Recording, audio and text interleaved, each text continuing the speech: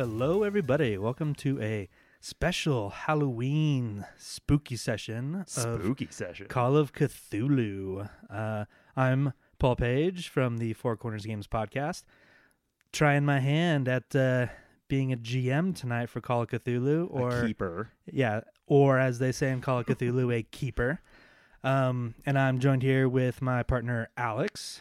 That's me. I am Alex Adams, the GM for the Final Crusade and half of the BuddyCast team here at Four Corners Games podcast. And we are joined by two awesome people from the community. Sorry, two awesome groups from the community, I should say. We have Nikki from Beholder to No One and Nick and Andy from PlayQuest Pod. Nikki, what's going on? A lot. That's awesome. A lot, yeah. Thank you, Nikki. And no, I'm just kidding. No, we just hit our fifth episode of our actual play. It's a horror-esque actual play, perfect for October right now. That's based in Clearlight, a very Sharn-esque world. We also have our TTRPG one-shots and discussions, lots of that going on. Biggest thing right now for me that I'm super excited about is tonight, if you guys are catching this on the 31st at least, I will be in a charity stream over on GM Table, and we will be playing Strahd, but in Miami in 1987. So That's if you amazing. That sounds pretty awesome. That sounds so cool. So if you want to come support kids for the Extra Life Foundation and also just watch me try a new system for the first time and make a fool of myself, come watch that stream. I bet you it's going to be so. That's amazing. Paul and I have both played through Curse of Strahd. I did not know there was a 1980s Miami-esque version. There isn't? My friend made Bobby from GM Table made it up himself, and it's that sounds really specific. Yeah, it's using Tales from the Flood system, and he made it up, so it's perfect for this one shot. That's so fucking amazing. It's like the Vice City of like Curse of Strahd. That's awesome. Yeah. Strahd's wearing a white suit. I mean, he has to. He's the bad guy and or good guy. The 80s were a very confusing time. Yep. Well, thank you, Nikki, for that. And then Andy and Nick from PlayQuest Pod, what you got going on? Hey guys. Well, thanks for having us on. I'm Nick, and what is going on PlayQuest right now? So if you're tuning to this very soon, in the next week, go find us. PlayQuest is the name of the podcast, and we're starting our next arc of a playtest of the Tenra Bansho system, which is a Japanese-made role-playing game intended to bring elements of anime and Japanese mythology into a really crazy role-playing game. So come join us for that for a pretty extended playtest. We'll probably end up being about 20 episodes of crazy anime action as we relive some of the or tell it. I guess what we're doing is tell a bit of a new tale related to the Akko incident, or what's typically called the 47 Ronin, and tell a terrible story of revenge and crazy anime action. So I assume if you're going to go like the DBZ route, there's just going to be one episode of you screaming while you charge up. Is that good? Is that accurate? I do play a character that can go the equivalent of Super Saiyan. And I will say I spent a whole lot of time thinking about what it looks like when it happens. And we don't spend a full episode on me just going, oh! but only because I was shouted down when I pitched it. I want to stress something about this game. If I want to correct, Nick, this was this game that had all of this math, because I seem to remember, because I missed this season. And yeah. What I recall was that it took a while to figure out how to get the math to work. The players really struggled. It's a weird thing. So what it is it's a D6 system that's based on a skill level, and then also a level of like how many attributes you have in it. So you roll so many D6 of your attributes, and you got a certain skill, and anything below that number counts as a success. And it did take everybody a very long time to figure out that what that means for success is not any of those numbers, one or the other, but what your average roll is compared to the average roll that you're going against someone else. And yeah, it took everybody a hot minute, because I I purposely min-maxed and power gamed and seemed very, very powerful next to a lot of other people that just made cool characters. That's how I like to play. I can't imagine who would do that, Paul. That egregious error of min-maxing. What are you talking about? As That's I said the earlier, best I'm way a to play a game game. theory guy, and there's only one right way to do it. It's to min-max and make big, strong characters that are real, real dumb, and everybody has a lot of fun. The Economist says that's a value judgment, Nick. A value judgment. Lots of schools of thought floating around. And the zoologist says that we're all primates. Nailed it. Hey, look at that. Even the chickens. Look at all those chickens. Well, it's amazing to have you all on. Thank you so much for taking the time out to enjoy a little bit of spook over here with us. I love it. Yes, I'm excited. I'm super stoked. Yep. I'm beyond stoked. I don't know. This is a whole entire scenario, Lovecraft plus a game, and in fact, stories on Halloween night. Just get into it. You might not get This is gonna be swell, guys. Hey, there it is. Already There bringing it in our is. 1920s lingo. Okay, here we go. Give up the game. Getting into the swing of it. Opening Watch out for that 1920s car. Damn it. We're cars. Jalopy. Jalopy, Watch out for there that we go, yeah. jalopy. That feel like- horseless carriage. I feel like Nick is going to be dropping a lot of really choice 1920 slang terms, and I'm just going to be saying I don't have a notepad open right now with a bunch of different terms at all. that would be crazy. That would be crazy. Yeah. Oh my god. All right. Well, if there's nothing else people would like to elaborate on as far as who you are, where you're from, then let's get into it. It's April 12th, 1926, 8:15 p.m. The SS Essex County regularly travels between Innsmouth to Rockport, carrying both passengers and cargo back and forth. Dusk is quickly turning to night as waves crash aggressively into the side of the vessel. Wind whips about the decks and against the paned windows of the passenger area. A bell hanging above the door quietly chimes as wave after wave rhythmically rocks the boat. Locals knew that a storm was brewing, and many worked their schedules to avoid taking the boat ride to Rockport that night. But a few brave souls decided to take their chances, or had more important business to attend to. A sign hangs on a corkboard just within the door to the passenger area. Come meet the amazing Lorenzo Capini, a name you'd expect to hear 15 years ago. In fact, you couldn't go anywhere without hearing it. Now the name is all but a sundry echo of the person it once represented, a man trying to reestablish his place in the world and reinvigorate his passion for performance. Please describe yourself, Lorenzo. Lorenzo Capino, famed performer of the catching bullet trick. Come, look at me. And in whilst with my travels of the world, I can captivate your deepest thoughts and imaginations. For a mere 5 cents, I might even show you the secret.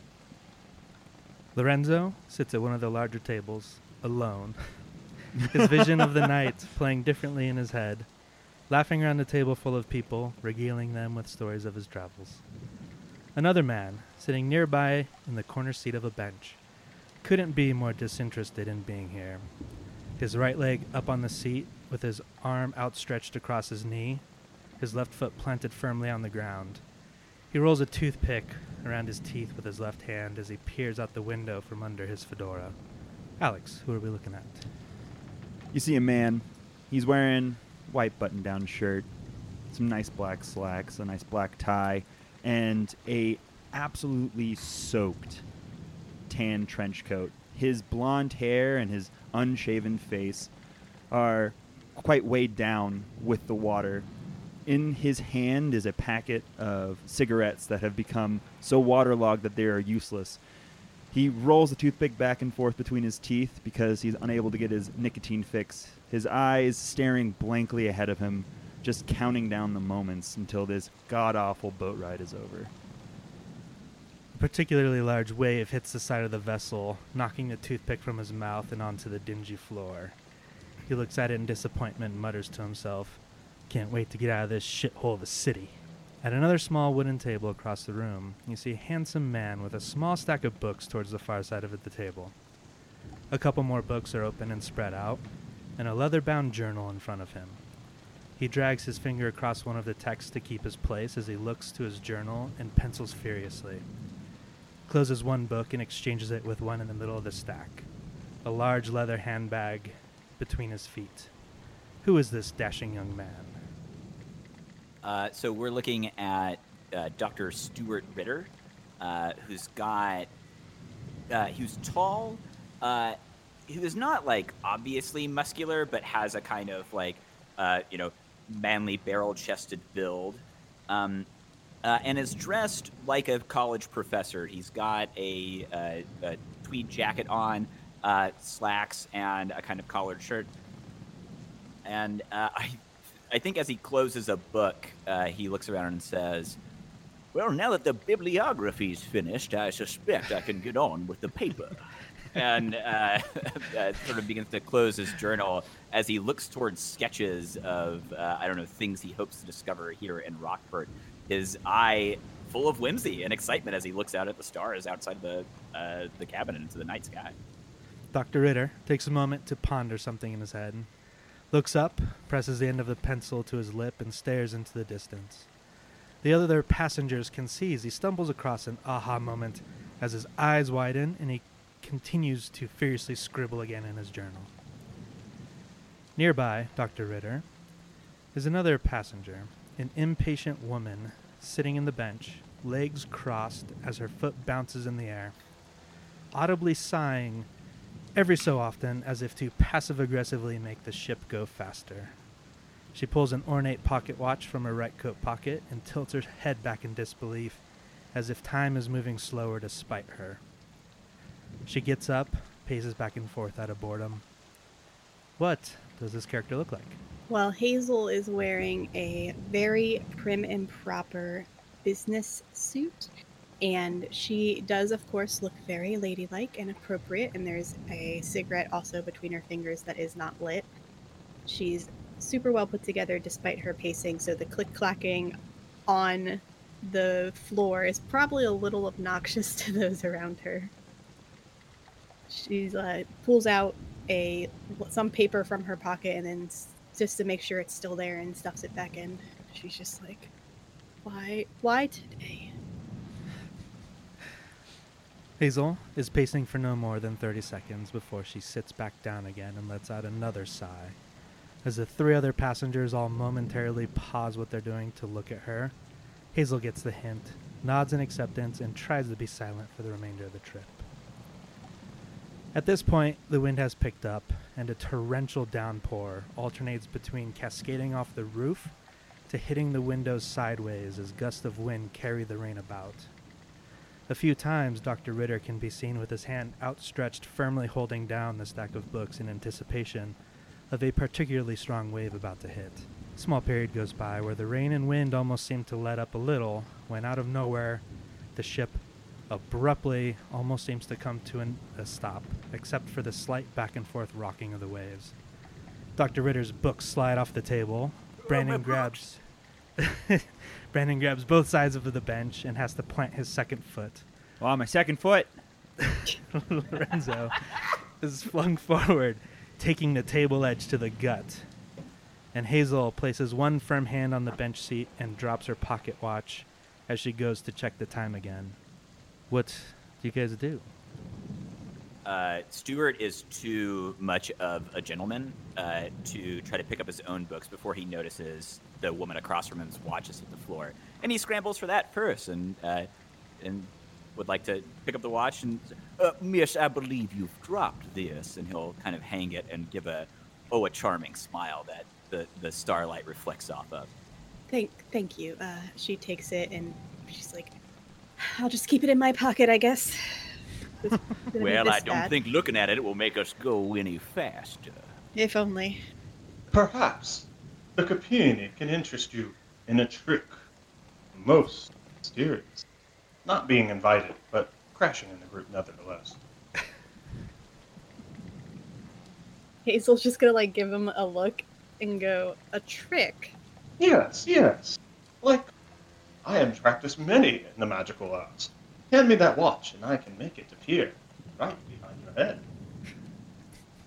I think I've heard that one, and I think the watch got stolen. How can I know I'm going to get it back? Yeah. I suspect you cannot with someone who participates in the chicanery of anti-scientific illusions and magic. I don't like you. I'm gonna go ahead and establish that, Andy. I like you as a person, but I think it'll be fun for me to not like magic illusionists. You watch as Brandon waves his hand. Hey, handsome guy, stuff it. I want to see this guy make that girl's watch disappear. Go ahead. If you are so easily entertained and amused. What Give else him we your have to do? watch. He takes off his wristwatch that's around him and goes, all right, I want to see you make it appear behind my head.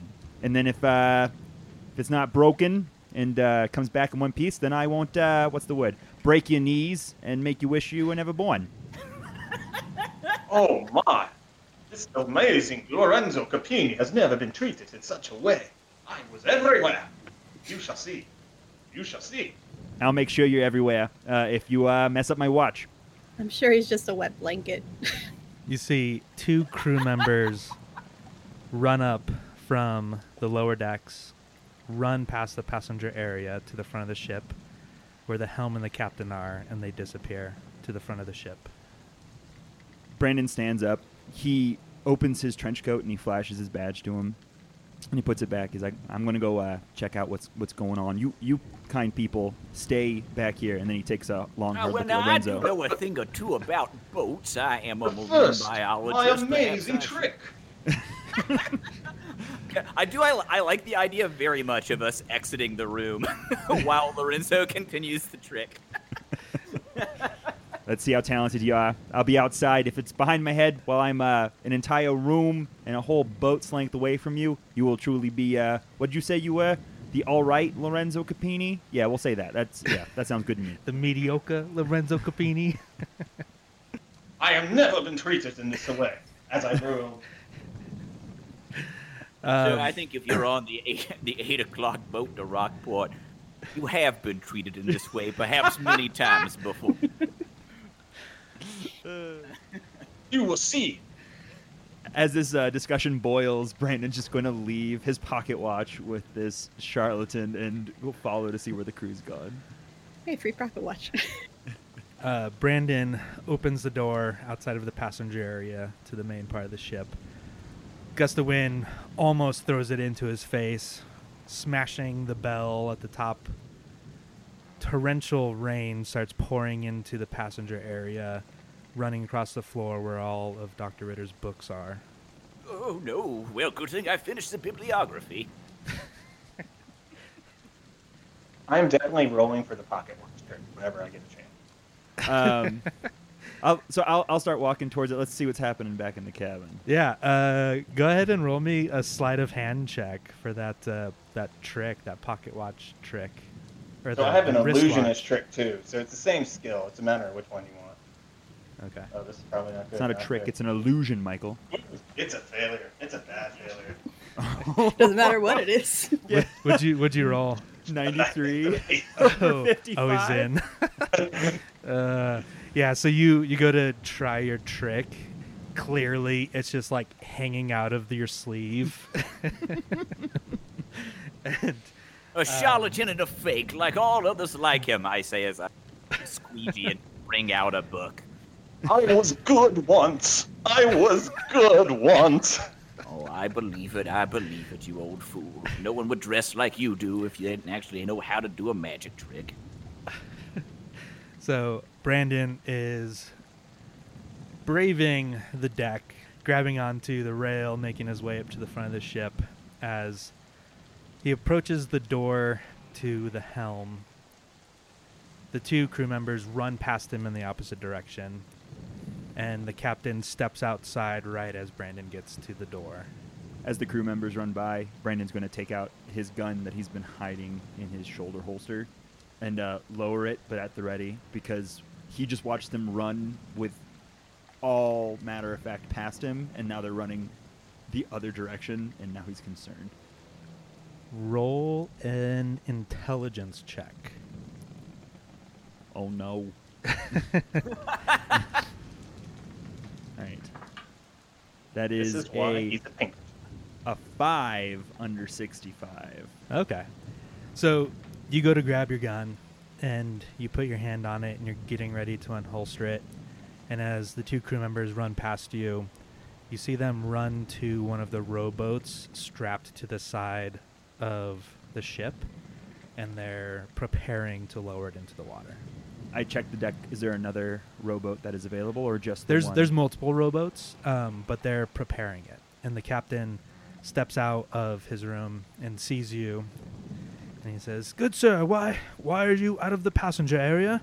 I was just coming to see you. We need to evacuate the ship. I'm very sorry, but we're taking on water." He pulls out his badge and goes, "I'm a bureau agent. I appreciate what you're trying to do here. I'm going to go grab the rest of the passengers in the back, and we should make a immediate egress." That sounds wonderful. Let's go. By the way, I will be helping. Who had the books? Dr. Ritter. Yeah, I'll be helping Dr. Ritter pick up his books so they don't get wet. Stuart, please.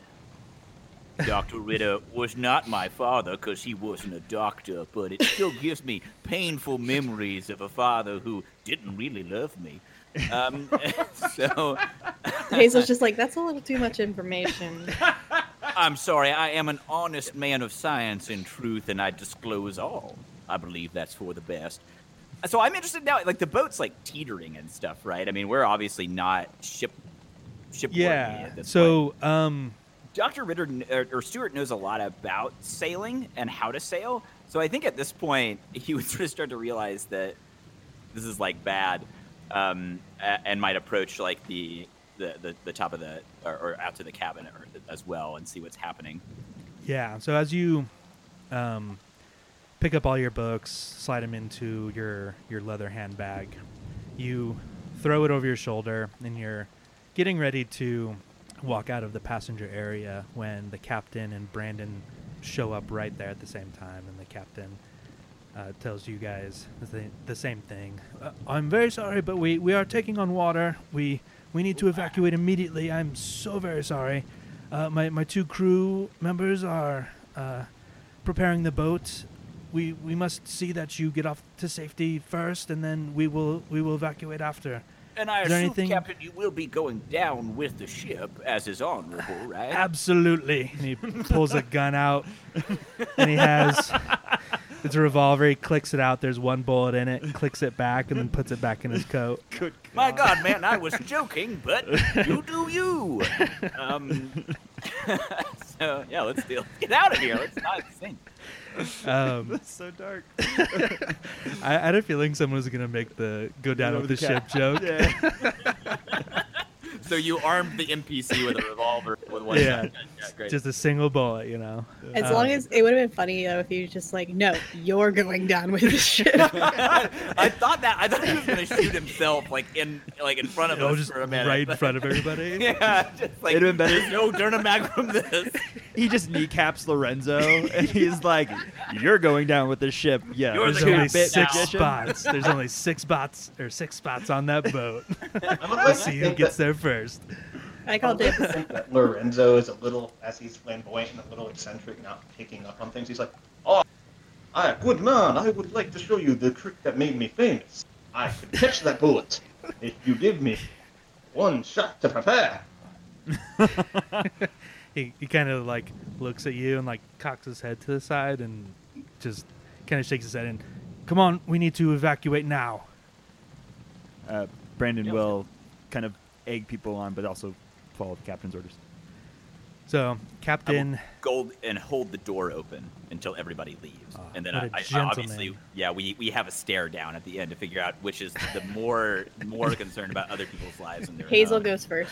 Yeah. I would like to think that while there's this honor system going on between Dr. Ritter and the captain, and Brandon's going pretty fast and Hazel's going fast, Lorenzo takes some coaching to get through, because he's showboating and doesn't realize this is an emergency situation. Leave the buffoon behind. He's like pulling scarves out of his sleeve. He's like, "This reminds me of my greatest trick," and like starts unraveling a bunch of shit from his sleeves. And as he does Unless that, you've got a boat up that sleeve, I recommend you come on. Brandon's wristwatch falls out of it to the floor. I'd like to think that, like, somewhere I'm like Mickey Rooney. Oh, the wind will greet me. So as you guys leave the passenger area, the crew are just about finished preparing the rowboat to hit the water. And you can see that the level of the deck of the ship is getting closer to the level of the water. You are clearly sinking. Can I look over? Did we say what we hit or what caused this? Did the captain know? He did not say, but you can. I mean, it's really stormy. There's like tumultuous waves. It is torrential downpour, very windy. But sir, I am a scientist. I am unafraid of these conditions. The truth. You can roll me a spot hidden, or if you have pilot boat. Oh, I do have pilot boat. I don't believe that my spot is any higher. Oh no, it's way higher. It's 60. So I'm gonna do that. And other people can roll a spot hidden or a listen check. Just let me know what you're rolling. Brandon, like, he's going to be, the rain's whipping past, so is the wind. He's going to be looking towards the bow of the boat to see if he can discern what's going on as well. So I have a success, the 52 versus 60. Okay. Hazel rolled a spots hidden and got a 38 out of 50. And the amazing Capini failed. Amazing my boot. I'm gonna start slowly changing your name in game to just like slowly like as you success or fail. Yeah, I'm just gonna change the amazing prefix. My dear friends, you don't know why they called me the amazing bean. Certainly not for looking for obstacles that we've hit with the ship, that's for sure. It's amazing how much you fail, that's why. Yeah. We're all going to be rolling like him at the end of the session when he saves Probably. the day, so we should probably he's going to be the one him. survivor. Yeah. So Dr. Ritter and Hazel both see... Oh, and Brandon as well. Sorry, I didn't hear you tell me what your roll was. I got a Either 61 Alex. under 65. That's my fault. Thank you. So, Brandon, Dr. Ritter, and Hazel, you all see that you are kind of in like a rocky outcropping. And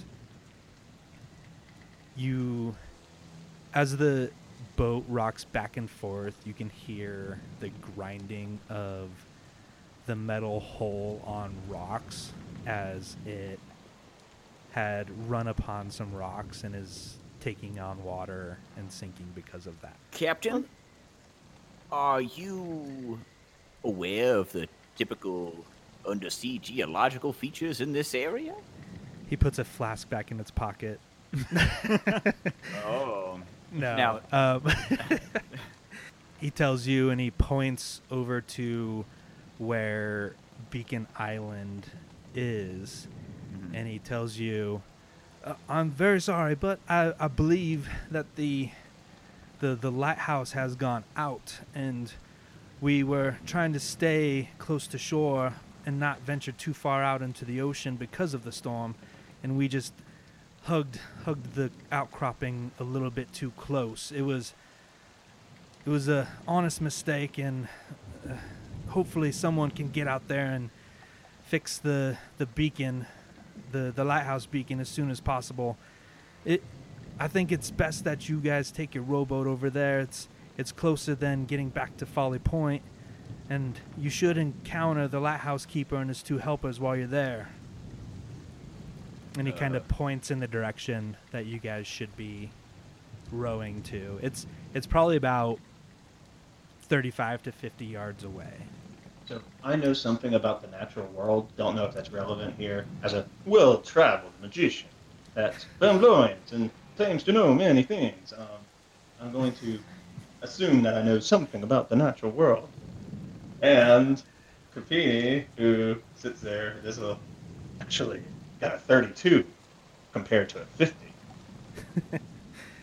Okay, so what type of information are you I think what I'm trying to sit here is that I imagine that being on many of trips, that I know something about rock formations and maybe a little bit of, is this what the, maybe something about, like, where we should steer. Okay. Yeah, so you can argue that with Dr. Ritter, who is an experienced and avid boater. Maybe you can be the I'm deeply torn lookout. between my hate of everything Lorenzo stands for and being a gentleman and not like letting him die here. But I'm happy to jump on a boat and like captain it, and if anyone wants to jump on the boat with me. Hazel's already on the boat. About to say, I like to think that Brandon and Hazel are just hanging out next to each other, watching all this tomfoolery happen. Yeah, sitting in the boat, waiting for it to get lowered. I think, I'm going to tell Dr. Ritter, I think, based on traveling on the world, that we should go there, even though Dr. Ritter probably is like, of course, stupid. and the captain of the boat just told you. Is the right one. Yeah, the one that we have been instructed to go to and is obviously the closest. Though I am very handsome, I do have skinny scientist arms. So I guess let's do it. Let's all hop in a boat and head out. Is it a rowboat? Yes. I would suggest stepping in and not hopping. Hopping may tip it us over. But when you have sea legs like mine, miss, you don't have to worry. And I think he does jump in and slip and fall right on his those butt. those skinny scientist arms won't be able to pick you back up into the boat when you fall into the really cold water. That's not what they're for. They are for examining the natural world, not for helping me about it. So I imagine you will need somebody to row this boat. And Brandon sitting there with the oars in his hands because he's quite a stout fellow, listening to this person like offer to row. Yes, while sir. Can you rain is battering him. Just waiting for this asshole to jump in. I am coming in. So, as the four of you get into the rowboat and they start lowering you into what remains the distance from the deck to the water level, the captain yells over the side of the boat, "Head to Beacon Island, look for George Cassidy. He's likely trying to repair the lighthouse beacon. It's like he should be able to give you shelter until the storm passes." Hazel calls back, "Did you just say Cassidy?" "Yes, George Cassidy." Is that him just saying? Like, yeah, and he backs off the, backs off the edge of the deck. boat. He just like closes the and door. then you hear, and then 3 seconds later you hear a gunshot. And then you just hear, "Damn it, my foot!" Shed no tears. He's done his duty. We row on. Hazel's just like face palming right now. Just hear the complaints of a captain with an injured foot as we row away. Is Brandon strong enough to get us there? I have an 85. I am as strong as Stuart is handsome. Woo! You're actually stronger than I am handsome. And don't you forget it. I won't, as strong. most handsome people do. Yeah, ruining this mug, that would be bad for me. Hazel's also Moneymaker. pretty strong, but I'm not gonna help. Brutal. Because she's a lady. No, because I think she's lazy. That's more likely, yeah. All right, so you guys start rowing through the tumultuous water towards Beacon Island. Oh God, this water is tumultuous. Oh, so tumultuous. You get close to what you can make out to be a dock on the north side of the island. But as soon as you get within maybe 20-ish feet of it, your boat, you feel it grind up on to some type of material, and you get stuck on it. And you use the oars and you try to push off the different surfaces that you can find under the level of the water. It's still pouring rain, and the waves are tossing you about, and you just can't seem to get past this area. Roll me a boat check, a pilot boat check. All right. I have a pretty low one, but I do have one.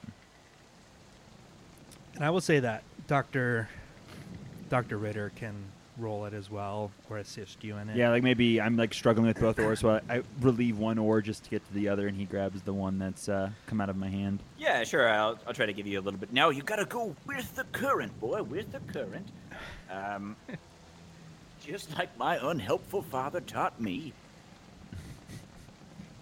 32. I'm actually going to use 12 luck points to push that to a success because it seems critical. 32, and 32. you're using. I have a pilot. You have a 20? I have a 20. Yeah. Ooh. So I'm going to push it 12 points down for my luck, pushing my luck to 48 from 60, and make sure that's a success. You're not even going to see what Dr. Stuart Ritter does. You're just going to. It seems fairly critical, but Yeah. I could wait and see what he does. That would be a failure. My boat piloting is a 40. Okay. How does So I does the pushing work? Okay, or you can push because you're much closer. Yeah, I'm much closer because I'm at a 20. So I'll push it. I'll use 12 luck points to push that to a success. Okay. Well, so pushing the roll is doubling. Sorry. Using luck points yeah. then to so, get the success. So you can push, but if you miss again, then it counts as a critical fail, and something bad could happen. But if Brandon is spending luck points to push it to a success, Got it. then you probably don't need to do that unless. He's going to shift the eye, look at Hazel, who seems like a very lucky person, as he manages to get us off these rocks. As she sits there, I assume You're bored with doing her arms great. crossed. What does luckiness look like? I was just thinking her hair isn't messed up in the storm or something. Her hair looks Oh, spectacular despite it being drenched. Right. She looks immaculate. Theirs does look terrible, and she just looks great. yeah. Yeah, right. Everyone else is holding their coat over her head, and The two seamen that lowered us down instead of rowing are sheltering her from the storm. exactly. Oh, thank you. That's so sweet of you. And Lorenzo, with the lowest luck points, has a 4 comb over that's really showing. Male pattern baldness is not a joke. Just a solid horseshoe. Okay, so Brandon is able to push off one of the pieces that the boat had gotten stuck on, and you guys are able to make it past that towards the dock. Once we get to the dock, Hazel's just gonna go, look, I'm pretty sure that this George Cassidy that was mentioned is someone I know. So let me talk to him if it is. May I ask how you know him? No, you may not. Well, I mean, you may, but I'm not going to answer you. Well, a lady is entitled to her secrets, and I would never attempt to transgress. We're past co-workers. Would you describe this Mr. Mason as irresponsible? Mr. Cassidy and more Oh, yeah, well, words. more poor decision making than anything. It is well within his character to leave a lighthouse unattended in a deep, dark storm, is what you would say. While this is all happening, Brandon was mooring the boat, and he kind of walks up and hears the conversation. So you know Mr. Cassidy, then. I think I know the lighthouse keeper, Michael Tanner. He should be inside, but he's not as good with lights, I guess. So it's a different guy. But I'm sorry, the lighthouse keeper's not good with lights? No, he's really good at being secluded and not going crazy, though. That's his main skill set.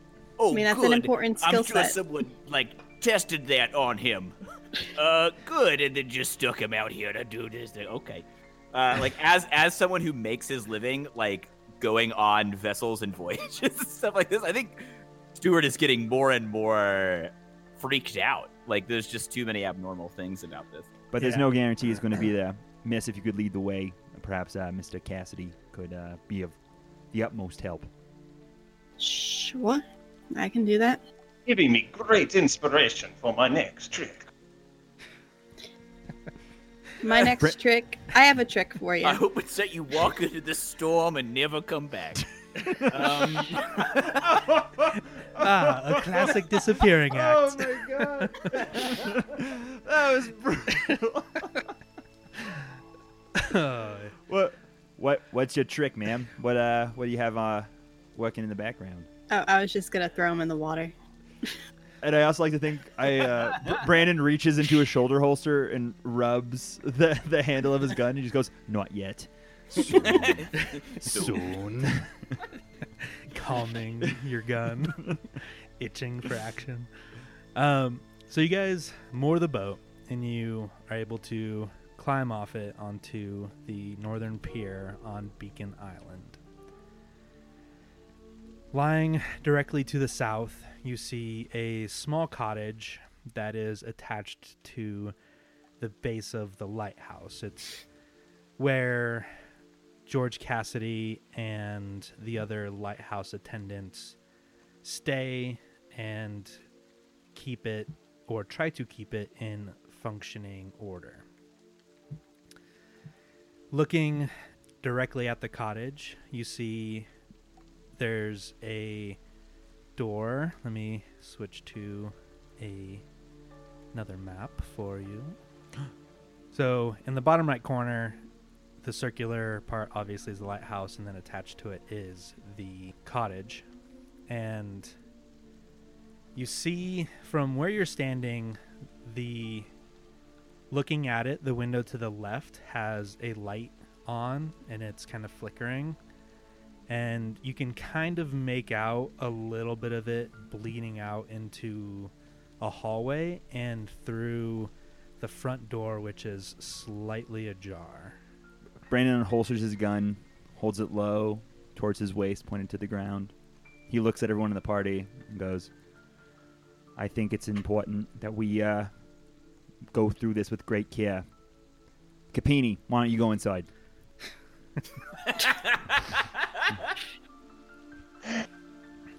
By good man.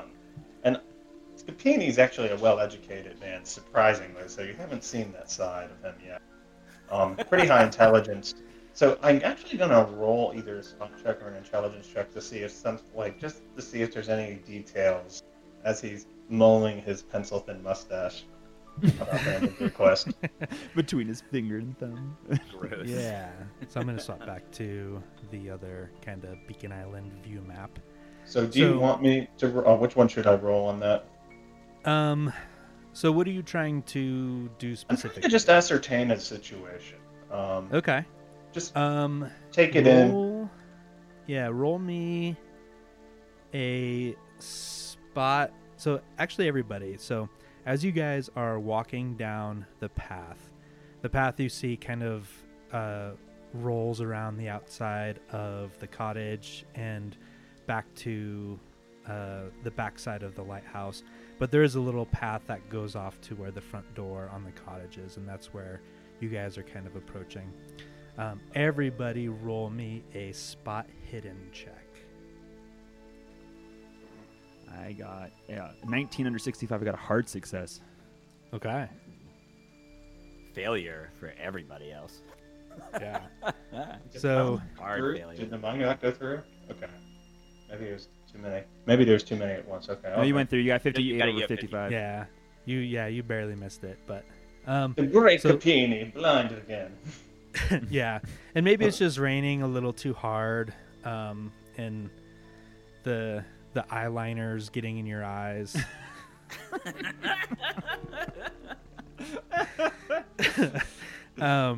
But Brandon, being an FBI agent trained in tracking, he looks down at the foot of the doorway on the outside, and it's pretty muddy out, and he sees two sets of footprints. He sees deep boot prints from a man, and on top of that he sees smaller, almost webbed duck-like footprints over that. And the longer you guys spend out here with the rain coming down, it starts to get more and more blurred as to where these footprints lead. Brandon's going to immediately grab for the doctor. Hey, doctor, because you made such a show on the boat about being a marine biologist and your ability to look at things that involve the sea. I'm very good at looking at them, yes. Well, perhaps you may have not noticed the I assume, web-footed creature that has come by, and he points down to the boot prints, and then he points next to the strange and odd prints. Do you have any idea what those are? Of course I do. A moment, please, as I get out a magnifying glass and try to look. Yeah, and ponder it over. Roll me either nature world or science, biology or zoology. So what's wild to me is just a note about these things. So my nature world is a 10. It's like terrible. So you would think like a zoologist, you'd think like a marine biologist like knows better. But my zoology and my other stuff are 60s. So I'll roll that. No. Seems All right. that Dr. Richter is struggling. The great Capini is going to go. I kind of want mustache. What are those footprints? Oh no! This has to happen. This has to be the way it works. Is that Lorenzo Capini's got to show me up like really hardcore? Right. I love the way this is working out. Yeah, that's too great. I think can you describe these footprints? Like they're very large or something like along those lines of webbed feet. Like they're as big as the boot prints or something. Yeah, they're pretty large. They're just as big, just as long. So the boot prints are coming away from the door and heading kind of southeast, kind of following the path, but then you see that they slightly break away into this like wooded area. Okay, so I think before you tell Lorenzo what the right thing is, Stuart gets up off his hands and knees, doesn't mind getting dirty in the rain, and it's like, I know exactly what this is. I've seen it several times. Hooligans. Would-be illusionists and magicians who attempt to fool the average common man, unscientifically trained, by imitating the footprints of monstrous creatures like what I assume here they intended to be a very large duck. Let's make haste to the lighthouse and sleep. And Lorenzo takes a closer look because he clearly doesn't believe any of the dribble falling out of your mouth. And he sees that these footprints on top of the boot prints are very large. They're just as long as the boot prints and even wider at the toe, and they're webbed, and you can clearly see kind of like a three-toed situation and webbed between, and they are on top of the boot prints, so you can deduce that they were created after, and they are following the boot prints into the wooded area. Lear, I have put up with your rudeness for a month, Dr. Ritter, and this is where Capini drops his fake accent. I may be a charlatan at magic, but actually I am quite well educated. This is no creature I'm familiar with, but any moron with half a biology degree would clearly know that there is no duck with this, and I begin to explain to the good agent some of the key insight that I have gleaned from our keeper. I think just Stuart stews and steams off to the side because he recognizes that it's the truth, but he won't contradict it. He's just of course, this is a footprint on top of a footprint, but but you shouldn't have figured it out. Yeah. No, that was my discovery. Yeah. Okay, so that's what you see. The door to the cottage is slightly ajar. The light, looking at the cottage, the light in the left window is on, and the boot prints and webbed footprints go into the thicket. Where would you like to go? Brandon's going to stand there, kind of check inside, and then turn to Hazel and just be like, I think you might be our best bet here to see if we can't contact the individual that's in charge right now. Hazel will walk up to the door and just knock on it. So you go to knock on it, and it's not latched. it's very, very slightly ajar, and you knock on it and it kind of moves and opens up a couple inches, but you don't see any movement inside. You don't hear any movement. For all intents and purposes, just seems like nobody's in the cottage right now. All right. I'll push the door open a little bit just to like glance inside. I'm not gonna like step in or anything. It's more like, is anybody home? Cassidy? Let me swing you guys back over to the cottage on roll 20. Can I send you a little GM thing, Paul? Sure. Okay, I'm gonna send you a little GM. So you put your left hand on the door and slowly open it up, and Die. you take a crossbow bolt to the chest. Brandon just looks at her dead body. Oh, that's unfortunate. So you see down this hallway, the only light in the hallway is what's spilling out from the room to the right here. And you see a couple other doors. They're all mostly open, but it's pretty dark. You can't really see much else going on in there. But you do see just past the doorway, there are a set of 3 hooks on the wall with 3 oilskin coats. Well, places for 3 oilskin coats. You see one of the coats is missing. There's a pan at the bottom that have 2 pairs of boots, and a 3rd pair of boots you assume should be there, but you see a pair of indoor shoes next to it. And then another 3 set of hooks that have lanterns on them, but 2 of the lanterns are there, 1 is missing. So based off that, you can see that someone had put on their boots, grabbed a lantern, grabbed their coat, and left the cottage. Okay. So I will look back behind me and go, at least one person's out, which we already knew from the footprints. We can look in here to see if the other 2 are here, perhaps? Weren't there 3? I think there's 3 of them. I know of at least 2. And I grab one of the lanterns so we have some light. That's smart. Brandon's going to just have his pistol at the ready, making sure that he's not poking at the back of Hazel, but like looking over both of her shoulders as she kind of takes the lead. I'll walk in and glance into the room that's lit. Yeah, so you peek your head into this room, and you see that it is a study. So immediately when you walk in, to the left you see a table. Directly in front of the doorway, you see a small roll-top desk.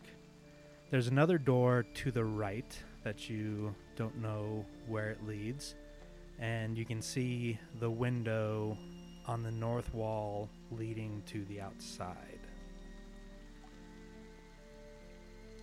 Well, I'm gonna walk in, and look at what's on the desk. Yeah, I got it. See if I can recognize like Cassidy's handwriting or anything like that.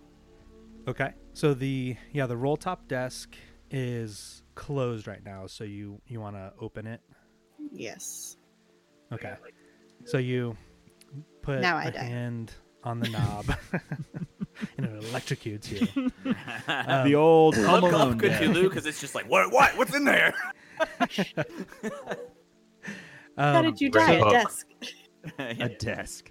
It wasn't a mimic either. You put your hand on the knob to open the roll-top desk, and you roll it up, and you see on the desk, you see that there is a half-empty, still warm mug of coffee. There are a bunch of different slips of paper, notes, a bunch of different writing utensils, envelopes, stamps, invoices for coin appraisals as you kind of like pick up a stack of the invoices and look them over. A lot of stationery and utensils for sending out letters, essentially. And I'm assuming the coin appraisals are in Cassidy's handwriting. Yeah, so because you are an acquaintance, a friend of Cassidy, you would be able to recognize his handwriting. Well, I also have a letter. Yeah, and plus you have the letter to compare it to double check. But yeah, so you see all of those things, and you're able to ascertain that he was trying to get some coins appraised that he had found. Cheating on me. Weird. I will glance at the door, assuming Brandon followed. I did. I'm right behind you. As you were looking over the desk, he reaches out and touches the cup of coffee and feels that it is warm, and then he picks it up and he drinks it. Takes a swig. Meanwhile, while we have a fugitive, what is Dr. Ritter and the Great Katini doing? Yeah, I was just going to see what you guys were doing. I think Stuart is not there anymore. Because after getting kind of shown up by Capini, he's following those footprints. He kind of wants to know where that is. His whole reason for being here is potentially to discover a new species of something. This is what you do in the 1920s, is name something after yourself and publish an article about it from an area. So this could be a big fucking duck. No one's ever found a big fucking duck before. I know, first and foremost, you should always split the party, so I'm glad that this is happening. Oh, well, hey, I'm just playing the character. I'm not trying to increase drama or anything. So did anybody notice you leave, or do I want to try to notice you leave? I don't know. I would leave that up to you, or I would leave that up to Paul to decide if someone was dead. I would not have informed you. I'm mad. I'm kind of seething. Yeah, I mean, it sounds like Hazel and Brandon were a little preoccupied with trying to figure out what's going on inside of this cottage, and maybe your little feud has Lorenzo kind of keeping the corner of his eye on you. And so, yeah, as you kind of stay in the back while Brandon and Hazel are going into the cottage, he does catch you following the footprints. Could I grab one of those coats that are in on the inside of the door and then have made my way back out to search? And you can kind of see that the coat is gone. And that my silhouette is walking away. Yeah, we can do that. All right, cool. Yeah. This puts me in position. The Great Capini is a great observer of people. So clearly, I do not want to go with the doctor. So naturally, nothing like a 3-1 split. And so naturally, at the same time, I'm curious, as being intrusive, what the other two are doing. So I walk in there because now I have a reason to doing so, and go, the good doctor has taken upon himself to go track the footprint. Though I am curious to know what you all are doing. Trying to put on a fake accent of how the doctor likes to be a different accent that you had, completely different European accent. I love it. Oh yeah, what you all doing in there? Ooh, hey, yeah. Have you seen my great illusions? No, I think he was kind of trying to go for fake genteel. So you kind of hung out kind of in the doorway, keeping an eye on Dr. Ritter as he ventured out kind of into the thicket. And during that time frame, Brandon and Hazel walked into the study, flipped up the roll-top desks, saw the things that they saw, and then you walk in the room afterwards. And yeah, you let them know that Dr. Ritter has taken it upon himself to investigate the footprints and ask them what they are doing, what they've found. Brandon, Hazel, do you want to... Brandon's still in the middle of drinking his coffee. We found a cup of warm coffee that... I was going to say, not his coffee. Let's be clear. He apprehended? No, there was no coffee when I entered the room, and he throws the empty mug over his shoulder and it smashes on the floor. It was just that broken mug. Whatever. Oh, did you hear that? This is gonna sound very weird. What'd you find on the desk? I saw you poking around over there. I was trying to confirm if it was Cassidy that was sitting here. There's some paperwork and some invoices and stuff like that. The Great Capini knows a thing or two about things. And so... Paperwork about forging documents. And he's going to look at the Great Capini, and he's going to look past the Great Capini and just go, hey, Great Capini, you know things about things, yeah? Where'd the doctor go? Doctor, in his esteemed wisdom, took it upon himself to go get and find this big duck. I guess he's trying to prove that he is actually a marine biologist by naming something. I have a doctorate. You hear from outside somewhere. Pretty unbecoming of Brandon. He's like, well, if he was a real marine biologist, he'd understand that waterfowl actually don't fall underneath that domain. A true zoologist would be able to make that distinction. Very strange, but there's not a true zoologist in this party. So I'm going to see if I can't find out where he's going. That's really, called you don't metagaming, understand Alex. how scientific publishing works. I'm going to find whatever it is, and then I'm going to publish it. And so, I think this is where the Capini, having a substantial knowledge of psychology, is actually going to appraise the situation. So there's writing, there's a warm mug. If the keeper is allowed to say, what is the motive of someone to go? Like, there's no warm mug. There are shards of a mug on the floor. So I just sent you an appraise, but it was for a different reason. Is that what you would, out of character, is that what you would use for, like, yeah, exactly. insight? Yeah, and so stuff like that? you kind of flip through some of the appraisals that he's received from a handful of different places in Rockport and Innsmouth, and you see that the quotes for the coins range anywhere from $2 to $5. They're all dated late February, and if you remember, today's April 26th.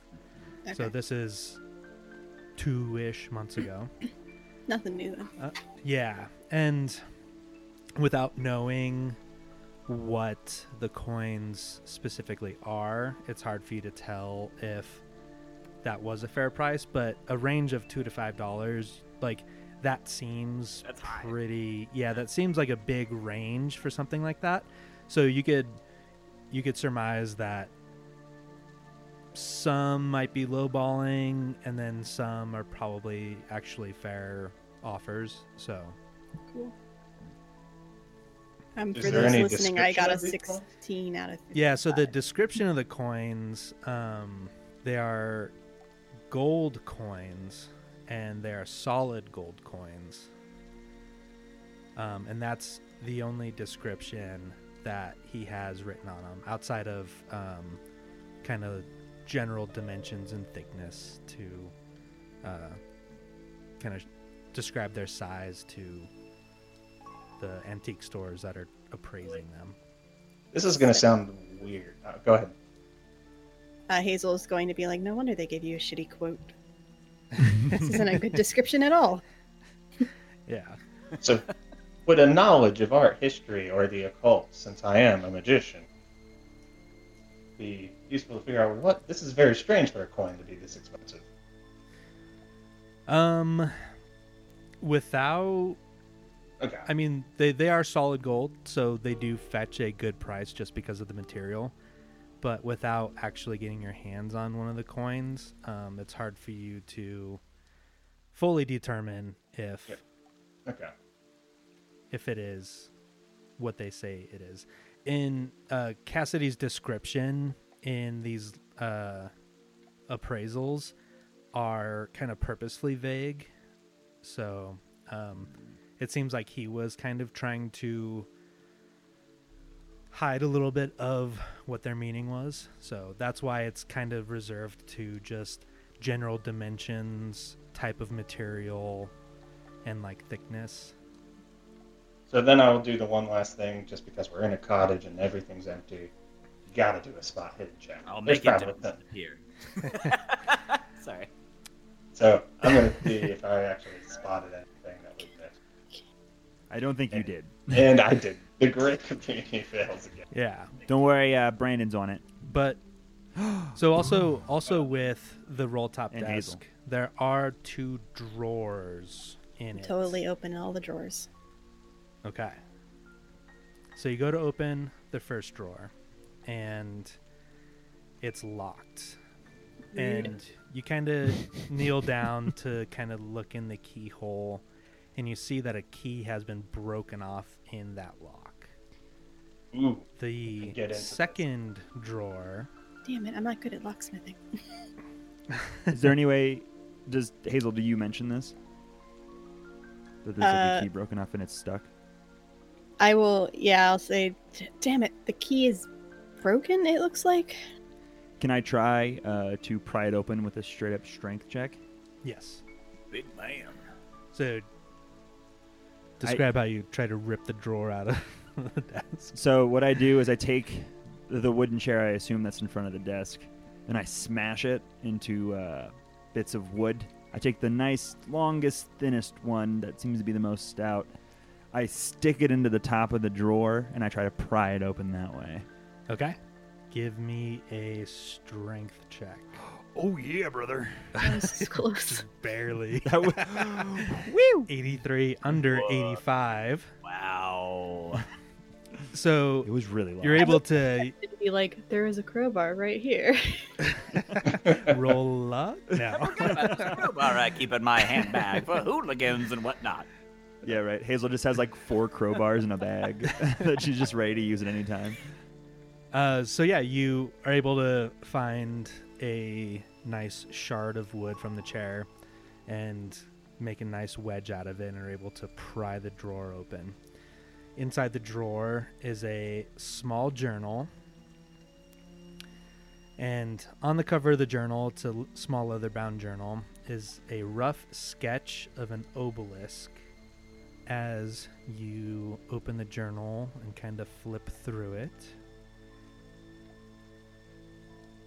Yes. here you go, handout. Oh. So Zoom. Oh, that's yeah, so if you scroll down past Cursive. it, you can actually see the fantastic. entries, so you don't have to Read zoom in on the cursive pictures. That's way better. yeah. So they've all been transcribed. So can I roll an occult check for the obelisk? Yes. Or a natural world, what should I do first? Should I read it out? That's actually a It'll lot. it'll well, let's do the occult check first, and then you can read through the entries. You can kind of like hang out in the study and read through the entries. Yeah, out I loud. flip through the book and then I hand it over to Hazel, just because she's the handwriting expert. Yeah. Because So this roll is me. I rolled a 92 out of 30, and because this is a one-shot, and because this just has to be a little fun, I'm going to double down. You're gonna push. Oh, Okay. Roll again. Oh. Yeah, 77 you absolutely do not recognize the symbol in any shape, way, or form, and if anything, are misidentifying it as I don't know, the lighthouse itself. So yeah, you are unable to identify what the obelisk stands for. And you're like, a lighthouse. look, it's tall. It has a top to it. Yeah, tall, pointy, sticks in the air. Okay, and Brandon finds this journal, and as you flip through it, I handed it back to Hazel to look Yeah, over. I'm looking through the drawers though. clearly tell it is George Cassidy's personal journal that he kept in that locked drawer. So Okay. let's swing back outside. Oh no, I can change. Sorry, I'm very signs busy still. reading these journal entries that I'm actually not privy to. Yeah, but you're not that's called, there. That's called metagaming. How dare you. and not Right. my house. Well, now let's all remember that Nick is metagaming, but Dr. Stewart is deeply lost in a scientific expedition on this island. Yeah. Mistaking waterfowl for common marine wildlife. So let's swing back outside to Dr. Ritter follows the boot prints and the giant duck feet away from the cottage, and he sees that they lead directly into kind of the middle of this dense thicket. Well, they used to call me Briar Rabbit when I was a little kid, so I don't give no shits. I'm gonna head into the thicket. I pull the hood up on this little oil slick cloak and get my science on, and start hunting for specimens. I'm gonna find this thing. Yeah. So the kind of longer you're out there, the rain beating the footprints, you're able to just make out that they lead into the thicket, and you make your way through the thicket, and you're pushing away branches and bushes, doing your best to kind of stay on target. Roll me, you can pick either a listen check or a spot hidden check. I think it's going to be spot hidden for me. That's one of my better attributes. Hey-ho, success, 52 v 60. So, can you see kind of where my ping is? Yep. So you are there, kind of in the northern, thickest part of the thicket, and to kind of the very south side down here, you can see kind of silhouetted by a little bit of backlight. You can see a shadow kind of move across the back of the thicket, but that's all you see. And you see it out of the corner of your eye. You don't even fully see it. You're on task, and just out of the corner of your right eye, it just blips across your vision and disappears. Yeah, runs askant. Good. How big did that silhouette look? Yeah, it looked about as big as a man. It wasn't short or obscenely tall, but it was, around the 5.5, 6 foot mark. But you couldn't really get a good gauge on its full size or anything like that. Sure. I think Stuart's just a little nervous enough that it makes literally no difference, I think, for my attacks. But I am going to take out the scalpel, the one weapon that I have from my dissection kit, and kind of hold it in fist in hand. And so Stuart is caught in a deep kind of quandary right here. So I've seen what I think might be a human, and so I do feel like I should call out to them. But at the same time, if I do, I might frighten the creature I wish to discover. So I'm going to do that very stupid horror movie bit where you whisper shout. Who's there? Yeah, when I'm going to be like, Mr. Cassidy, I believe you are out here. I must ask you to refrain from movement and from frightening the creatures I wish to discover, which you did not discover, but that I will. And foolishly gotta continue to approach that area and look around. Okay. So you start kind of rustling through, and you take another dozen or so steps kind of towards the south, and you start to see a mess of broken branches and bushes that have been squished. And as you walk through that area, you see a body lying in the dirt, and it looks like his stomach has been completely ripped out of his body. His entrails are splattered across the bushes and trees, and pretty much from the bottom of his rib cage to his pelvis is completely ripped out and open to the point where you can see his spine through this gruesome scene. Roll me a sanity check. Yeah, good. I love it. Oh, I'm so ready for sanity checks. I'm great for... Oh no! But I gotta do that. I mean, it's a 62 versus 60. So can I spend some luck? No. No, sanity damage is one of the things that you cannot spend luck on. All right, and I can't push it or do anything else. Like I'm just gonna take. Nope. Yep. All right. Let's so, do it. So roll a d4. So you take 1d4 plus 1 sanity damage. Okay. But Dr. Ritter is very weak-minded. 2 sanity damage. 1d4 plus 1, so Oh, 3 3 sanity damage. 3 sanity damage. So seeing this, you can tell that it is a human man. Just the sheer sight of seeing this man completely disemboweled shakes you to your core. So I have 60 sanity. I'm a very, very smart kind of guy. So like this doesn't do like a ton of damage to me as I get understand. So I think I puke.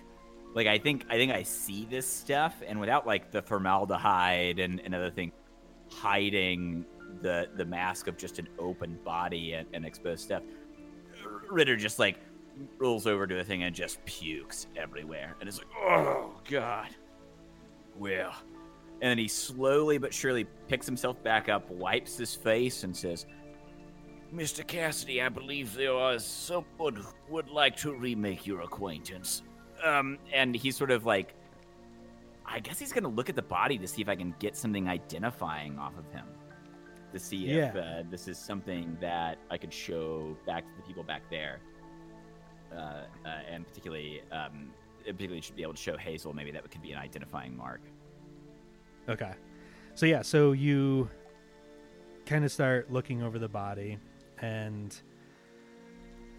it's going to seem pointless, but roll me a first aid or medicine check. Sure. You can save him. I hope I do.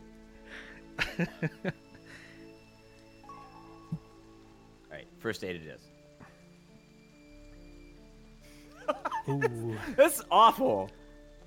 You can spend luck on that. So you can spend 1 point to make it a success. Okay, I'm gonna go ahead and spend 1 luck point on that. I've got a fair amount of luck, so I think I will do that. Okay.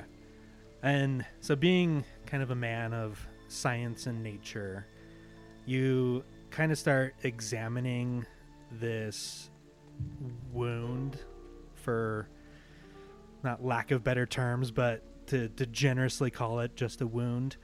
You see that there are kind of like tear marks in the skin and odd patterns of like teeth and claw marks, like things I wouldn't recognize at all. Yeah. It doesn't seem like a normal type of like animal attack. Right. Like, this is outside of the purview of even your expertise. I guess I've got to like grip that scalpel very hard, and I've got to do it. Like I've got to look around the area and see where this thing has gone, like what killed him and how long ago. Also, while you're kind of looking over the body and ascertaining all of that, roll me a spot hidden check as well.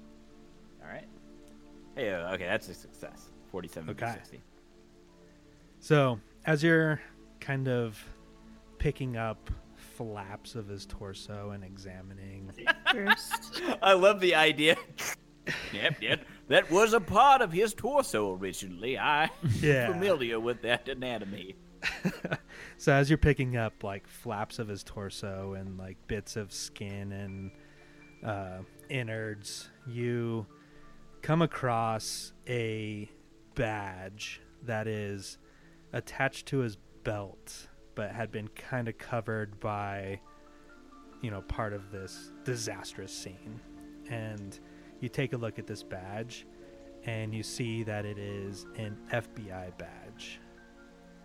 And it is named, you see the name on it, and it is Special Agent Warren Thomas. I'm very sorry, sir. You are not who I thought you were. And right next to it, you also find a pistol. A Smith & Wesson 38 Special with 5 bullets in it. Neat. I pick it up, but I'm clearly do not know how to use it. Okay. Like, I think that like Stuart probably picks it up by the barrel, and like holds it like a CSI, like kind of detective desk. Like, interesting, wonderful. Yeah. I'll keep that in my back pocket just in case, Lee. Looks in barrel to see if it has bullets. Right, shoots. Ah. How many? Is this the captain's gun? And I don't know. I feel like I've ascertained all I can here. I guess I will try to like start snaking back to the house.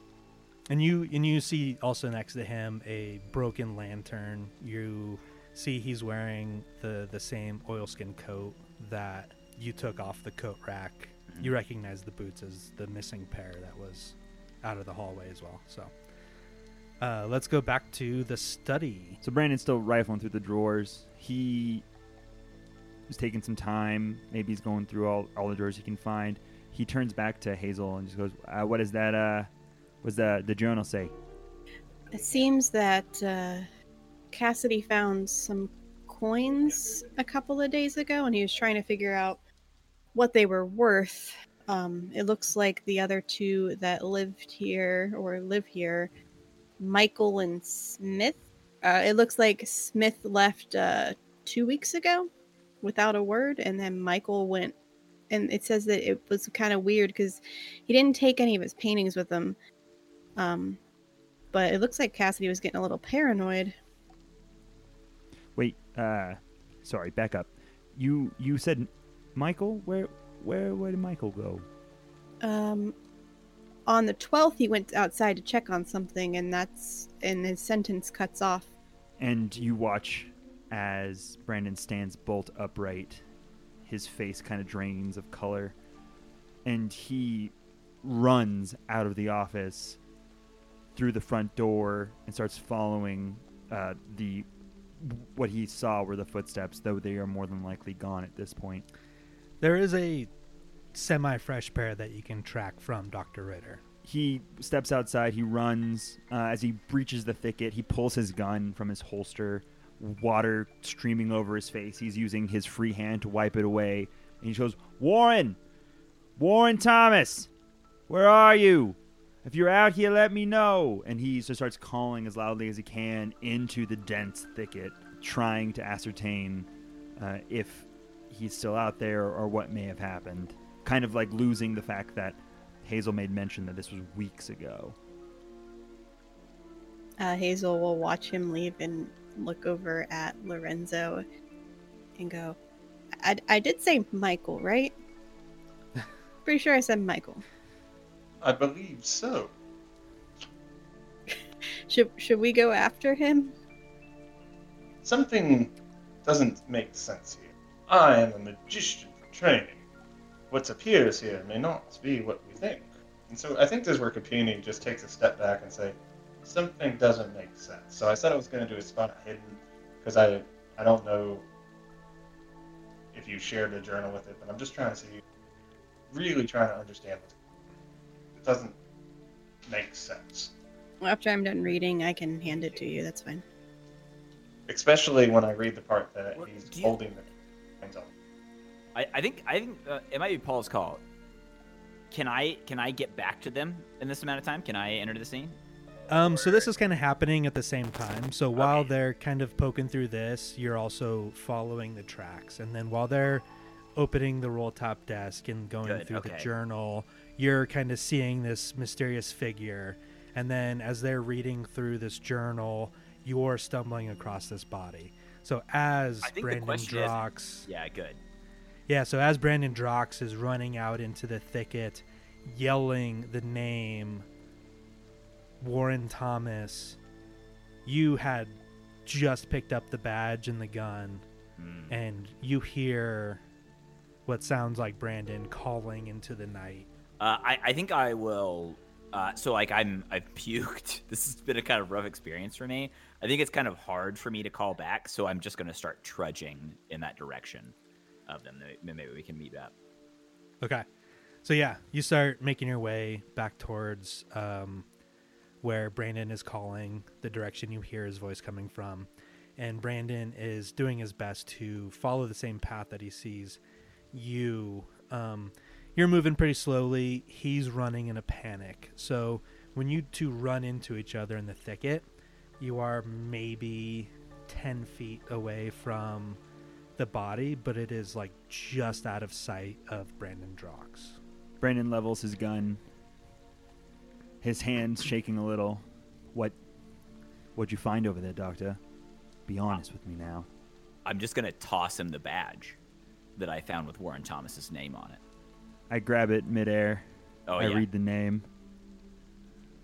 If you'd like to find your friend, you'll find what's left of him about 200 meters that way.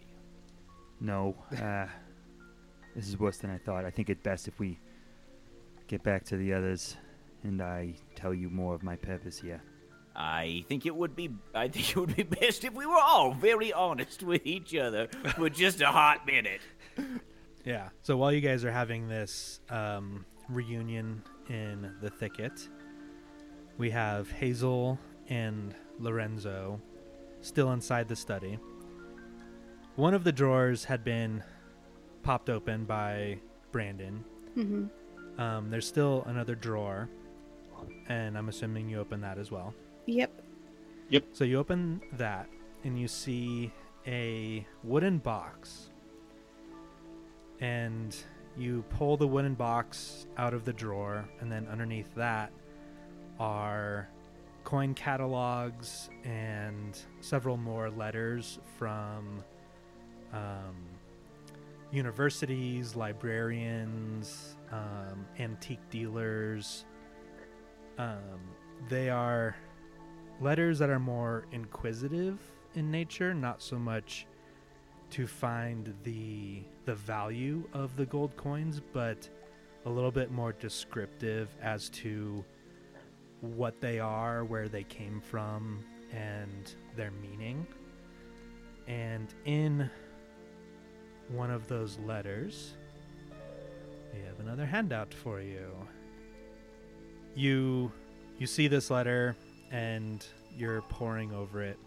The box that you took out from the drawer as well, you set it on the desktop, and Lorenzo kind of flips it open, and he sees a soft velvet lining and the imprint of where a gun should be, but the gun is no longer there. And you also see 6 loose bullets kind of rolling around the drawer.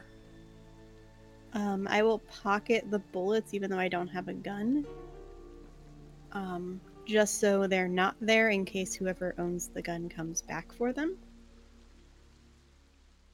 And then I will read this, and as I'm reading it, I will just look confused and go, "What the hell did you get yourself into?" Dear Mr. Cassidy, thank you for your letter dated February 28th of this year. I do indeed recognize the coin you described, or at least I recognize the style of decoration, for we have placed a similar origin here in our museum in Newburyport. As a result, I suspect your coin hails from nearby Innsmouth, and only the locals of the benighted town could tell you its true worth, to them at least. However, if you value your immortal soul, I strongly caution you against contacting any denizens of that place. No good ever came from dealings with Innsmouth. Instead, the Newburyport Society would be glad to purchase any coins you may have from you at market value once their authenticity has been confirmed. There's some more about arrangements, and again, Mr. Cassidy, I urge you most strongly not to approach anyone in Innsmouth about your find. It really is for the best of all concerned. Yours sincerely, Miss Hannah Tilton. Jesus. So he clearly found some type of coins on the island. He was trying to assess their value as well as their meaning, and he has a bunch of different research material and letters from appraisers and scholarly people as well. And that is kind of what you understand about the coins so far. Lorenzo, as you see Hazel reading over this letter, you're looking over. You're kind of eyeing the room, and you see on the table to the northwest corner of the room that there appears to be a watercolor painting kind of sitting in the middle of the table. And you pick it up and look at it, and it shows a window and a dark shadow with wide bulbous eyes leering through the glass pane. Jesus as you're holding it up. I love this game. I love everything. As you're holding it up to your face, you look to your right and recognize the window in the painting is the exact window you're looking out of. Brandon's just standing there and staring at you. Roll a sanity check. Oh, right. So what do I roll for sanity? Attribute. You're smart. You should be able. He's good. Look at that. All right. The great Capini sees this and says, "Oh, no tricks to scare commoners. This shall not work on me." I am the illusionist. Yeah. Hazel, when she's done, goes, "This is ridiculous. These people believe in folklores, and it's whatever." And she she puts it on the table, not realizing that Lorenzo's staring out the window. Like just barely on the brink of like taking not massive sanity damage, but like losing his mind just a little bit, like slipping away from him. So this is one of those points where I don't recognize that this could cause sanity damage to someone else. So I'm like, "Ooh, look at these fools," and I try to show Hazel the painting. It's a fantastic scene because there's like two people inside poo-pooing the situation, and then two people coming in who have just found a dead body. Yeah. What are you looking at? I look at the picture. Look at this. Oh no! So this is going to be weird. I'm gonna try to persuade Hazel that this is just a ridiculousness, because I actually have a pretty high persuasion skill. So No, you let her look upon the beyond, and No, I see do. She can contain it. No, I do. I agree with that, but I'm poo-pooing it as nonsense, and that might give her a bonus. Okay, yeah. So the way we'll do this is you tell Hazel, "Hey, come look at this." She looks at it, and she gets the same vantage point and makes the same recognition as you originally did. And as her brain is trying to process this and about to like slightly crack, go ahead and try to persuade her that this is all nonsense. Of course. Can I use my luck to help him succeed? I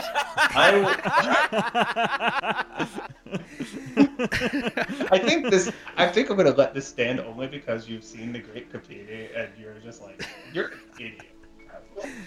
Yeah, you're stupid if you believe this. And so she sees this, and your words just kind of like mumble in her ears as her like sanity starts to crack. So roll me a sanity check. Wah, wah, wah. Oh, That's what I imagine no. is the mumble in one's ear. Can I push on Right. that? Nope. Sanity rolls are sanity rolls. I got a 90 out of 55. Ooh, So you take 1 point of sanity damage. That's not so bad. Okay. But So looking at a painting's not as bad as looking at an eviscerated body. All right, we've How do got I- that standard established at least. and while you're looking at that painting, if you have art craft, either painting or sketching, roll Oh me yeah, that you're as an well. antiques dealer, aren't you? Yeah. I Fine, yeah, thanks. am. Is art history relevant here? No. It's a very new art. Yeah. Per the Uh, letter. This is just art. You said art craft what? Either painting or sketching. So I have to use a painting if I have a painting. I mean, you can use either painting or sketching. It's just to help you kind of get a better idea of So this painting. on my actual PDF, I do not have anything under art and craft. Okay. I mean, you can always roll the base art craft of 5%, but I mean, but don't. That would the game. Well, there's nothing. Says do not take that bet. You pretty much need to roll like a natural 20. Yeah. So, so the amazing Lorenzo Capini got a hard success. So for me, so one of the things that the readers or the listeners should understand about my character's background is that I have dabbled in because I had a father that was very rude. So I know a little bit about everything. Okay. Looking at this painting Must have been again, nice to have a father that loved his children as much as meant you love some more. So you take a look at this painting again, sans sanity damage, and you see that it looks like it was kind of hastily painted. Like it was mostly trying to capture the image rather than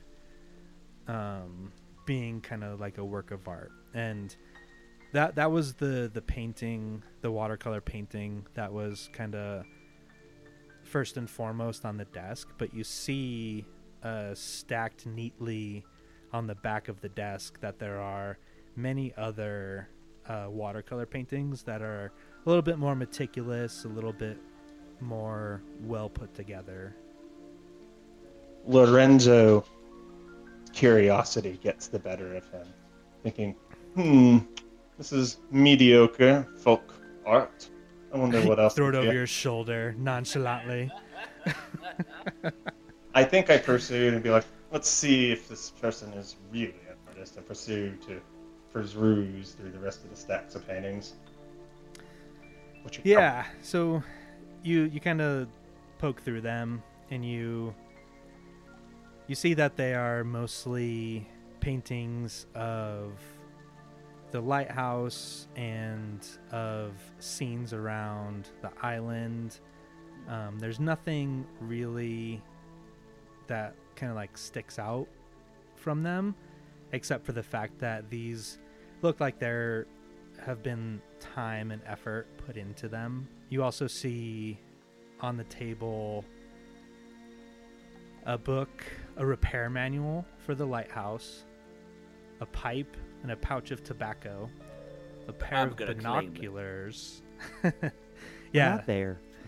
I'm there he now. will be very I do soon. Want that. Just about. Yeah, so a pair of binoculars, a sketchbook, pencils, watercolor paints, paintbrushes, and paper. And as you are kind of thumbing through these other pieces of artwork is when Brandon and Dr. Ritter come, I would say, kind of bursting through the door into the study, soaking wet. I would say certainly Brandon is, right? I mean, he seems the more, I think I yell the at more him. excitable. Did you find your big duck?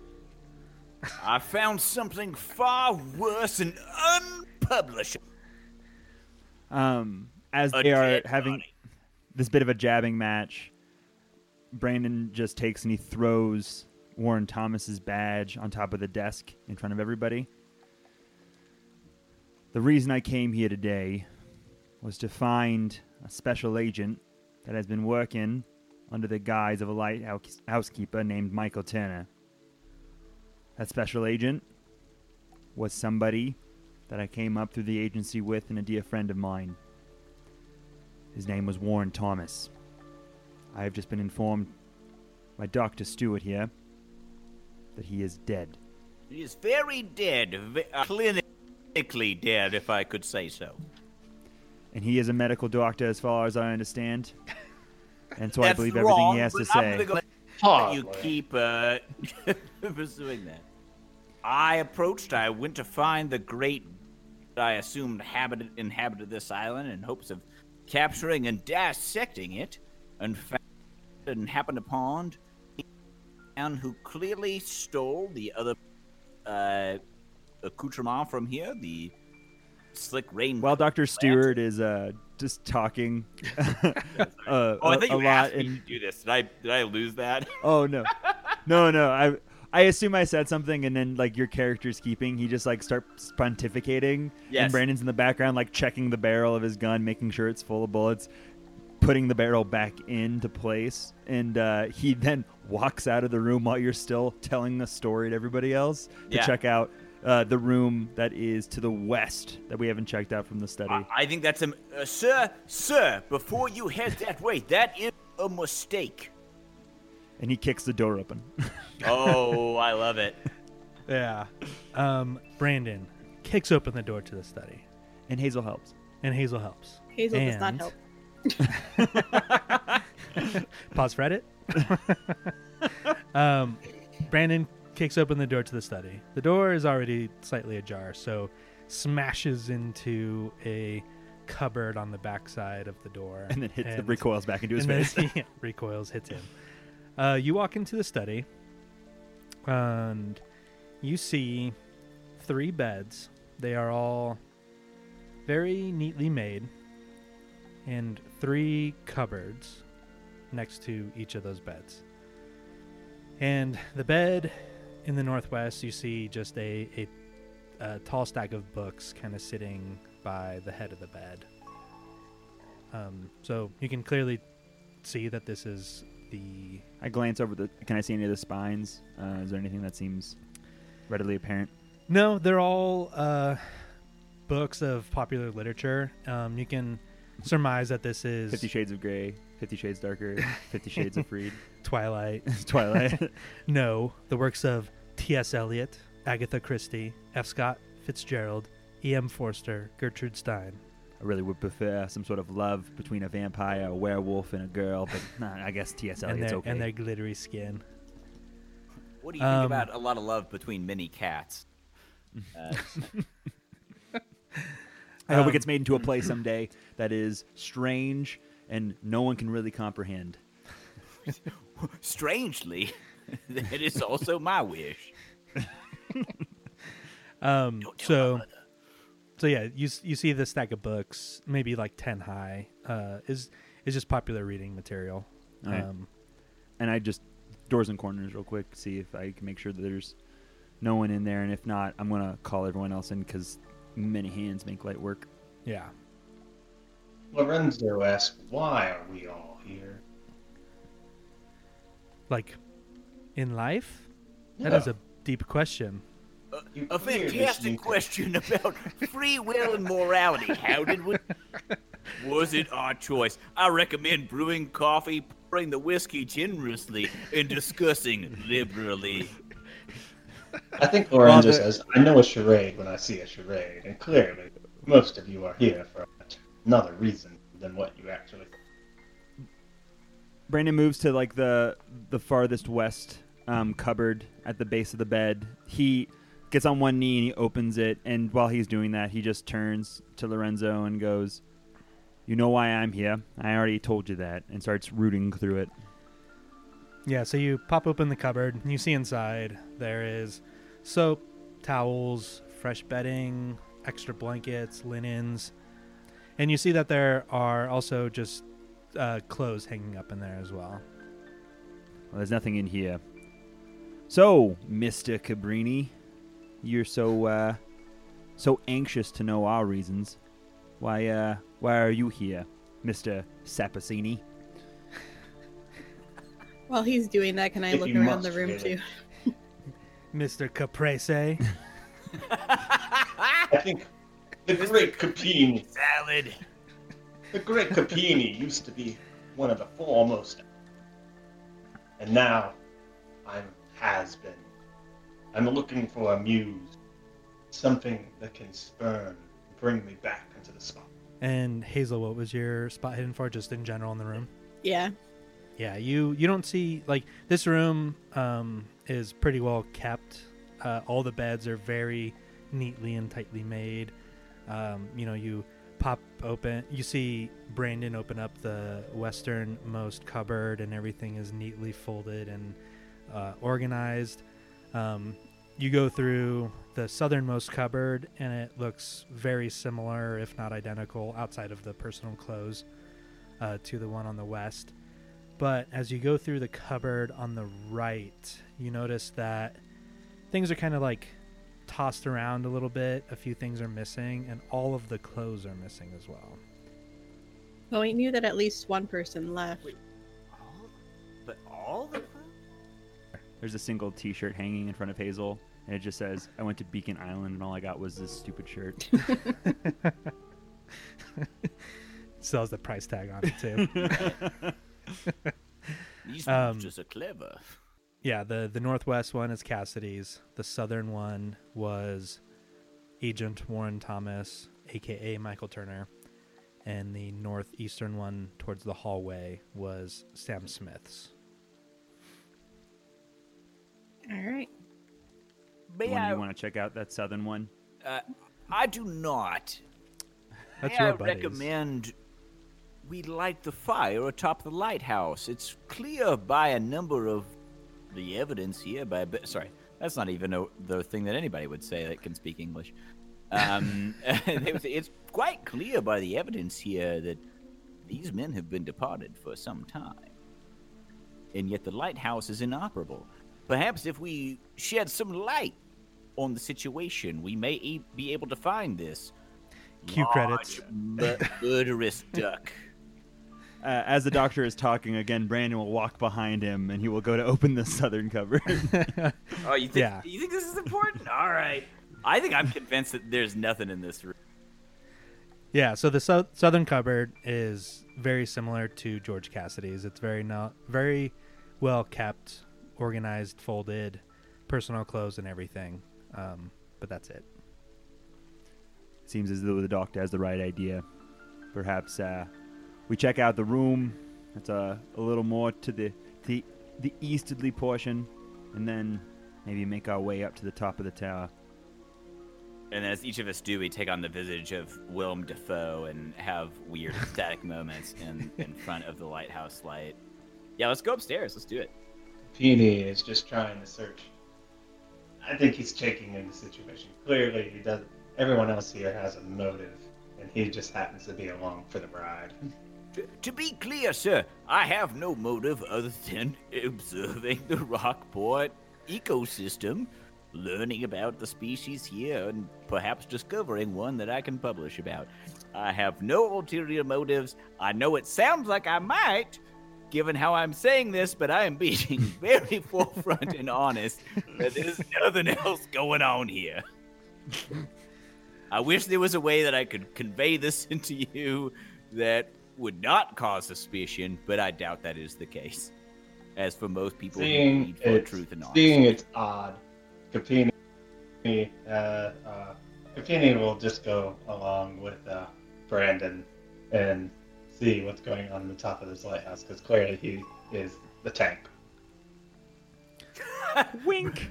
Brandon goes first. Marching order, sir, the Bureau agent. You've got 2 badges now. That's double the protection. Brandon, hearing this, winks at everybody, goes back out in the hallway, goes to the easterlymost door, and goes, I may be a tank, but I'm also quite unhinged, and unloads 6 shots through the door. Yes. And then listens to see if anything happens on the other side. I love this. Oh, man, that's awesome. That's such a badass 20s move. Hey, you So big palooka. Hazel, Dr. Ritter, and Lorenzo are still kind of moseying around the bunk room and maybe like taking a step out into the hallway as they see Brandon unload 6 rounds into the door, and everyone stops and just freezes. Brandon keeps a keen ear, but hears nothing. Good. Which I that killed that ghost, and then he kicks the door open. What the actual heck is wrong with you? While he kicks the door open, he also is reloading with the extra bullets, and he just goes, I don't know what to tell you, but it feels like this might be a one-shot, and I have 2 reloads worth of bullets, and clicks the barrel back into place. coincidentally, I've found your partner's service weapon and his ammo. I would have been willing to lend it to you in an emergency. But Perfect. anyway, I don't know how 2-weapon fighting works in this system, but we're going to find out. Dual wielding pistols. bam, bam, bam, bam, bam, bam. Just get more badass. So you kick open this door, You see kind of at your feet there is a streak of blood, and Ooh. Looks like I winged him. But you get down, put a finger in it, touch it to your mouth. Because that's what everybody does. Like a true detective does. Anything else? Like, how hot is that blood? Is it hot enough? Yeah. He just goes, it's not ketchup. Because I know ketchup. But do you actually do this? But no, I will. I will kick the door open and I will observe the blood. Yeah. And then I will turn back to Dr. Stewart and go, Doctor, there's blood in here. You're an expert in all things doctor, I assume. And he'll move out of the way. And then he'll wonder. As someone with a dissection kit, I have seen a lot of blood. So I don't know why I turned into an Australian there. That just happened. We'll just ignore it. And I'll walk in. Yeah, let's see what's going on in this lighthouse. We got so the room you walk into is the kitchen. So you see ahead of you is a sink, a window looking out, and a cupboard next to it. To your immediate left, there's a small table with 3 chairs around it. One of them is knocked over, and in the corner, the kind of round thing is a hearth, like a furnace. Oh, okay. Wood-fired stove. That's the word I'm looking for.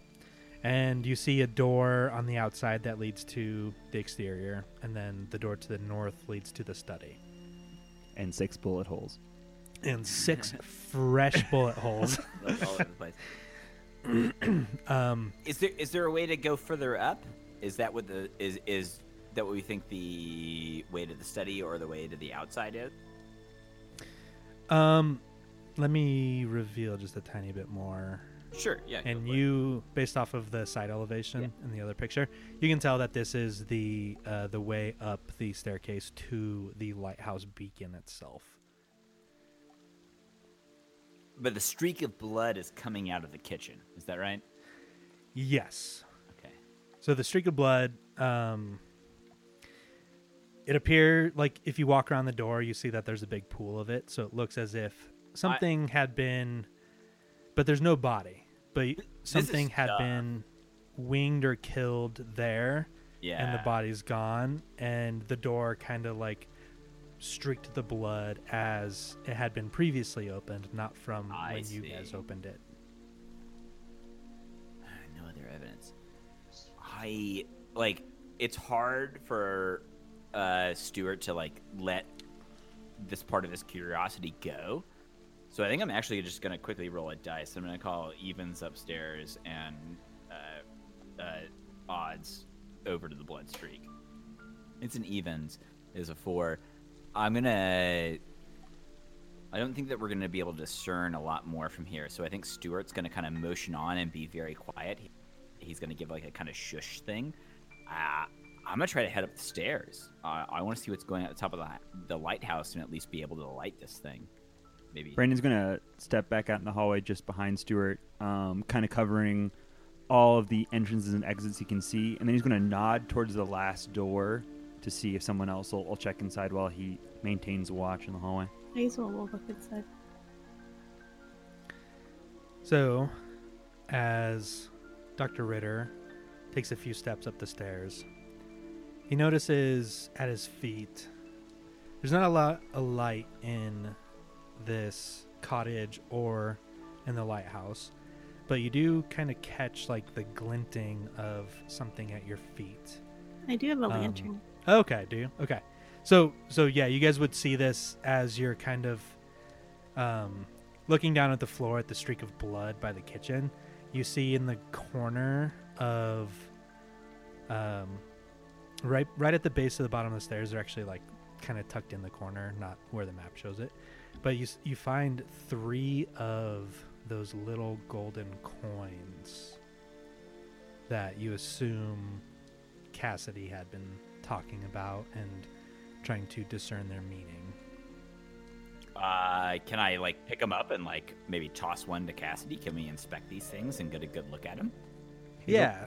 So you pick them up. Well, Cassidy, so That would be interesting, though, if you did toss Oh it my to God! Cassidy. Sorry, I'm just a. And suddenly there's a man there that wasn't there And then before. he was catches the a man, coin in the Cassidy. dark. Sorry, I tossed the coin to Hazel, whose watch I picked up earlier in the boat, and who I think is very nice. And I hope we can still be friends. Hazel will try to catch it and appraise it. You appraise it and you kind of roll it over in your fingers.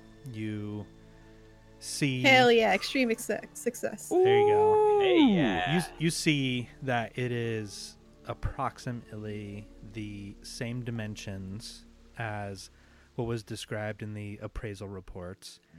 About the same kind of weight, and they are made of gold.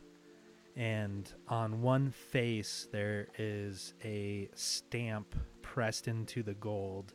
It is an obelisk. Does that mean anything to me? Can I roll a history check?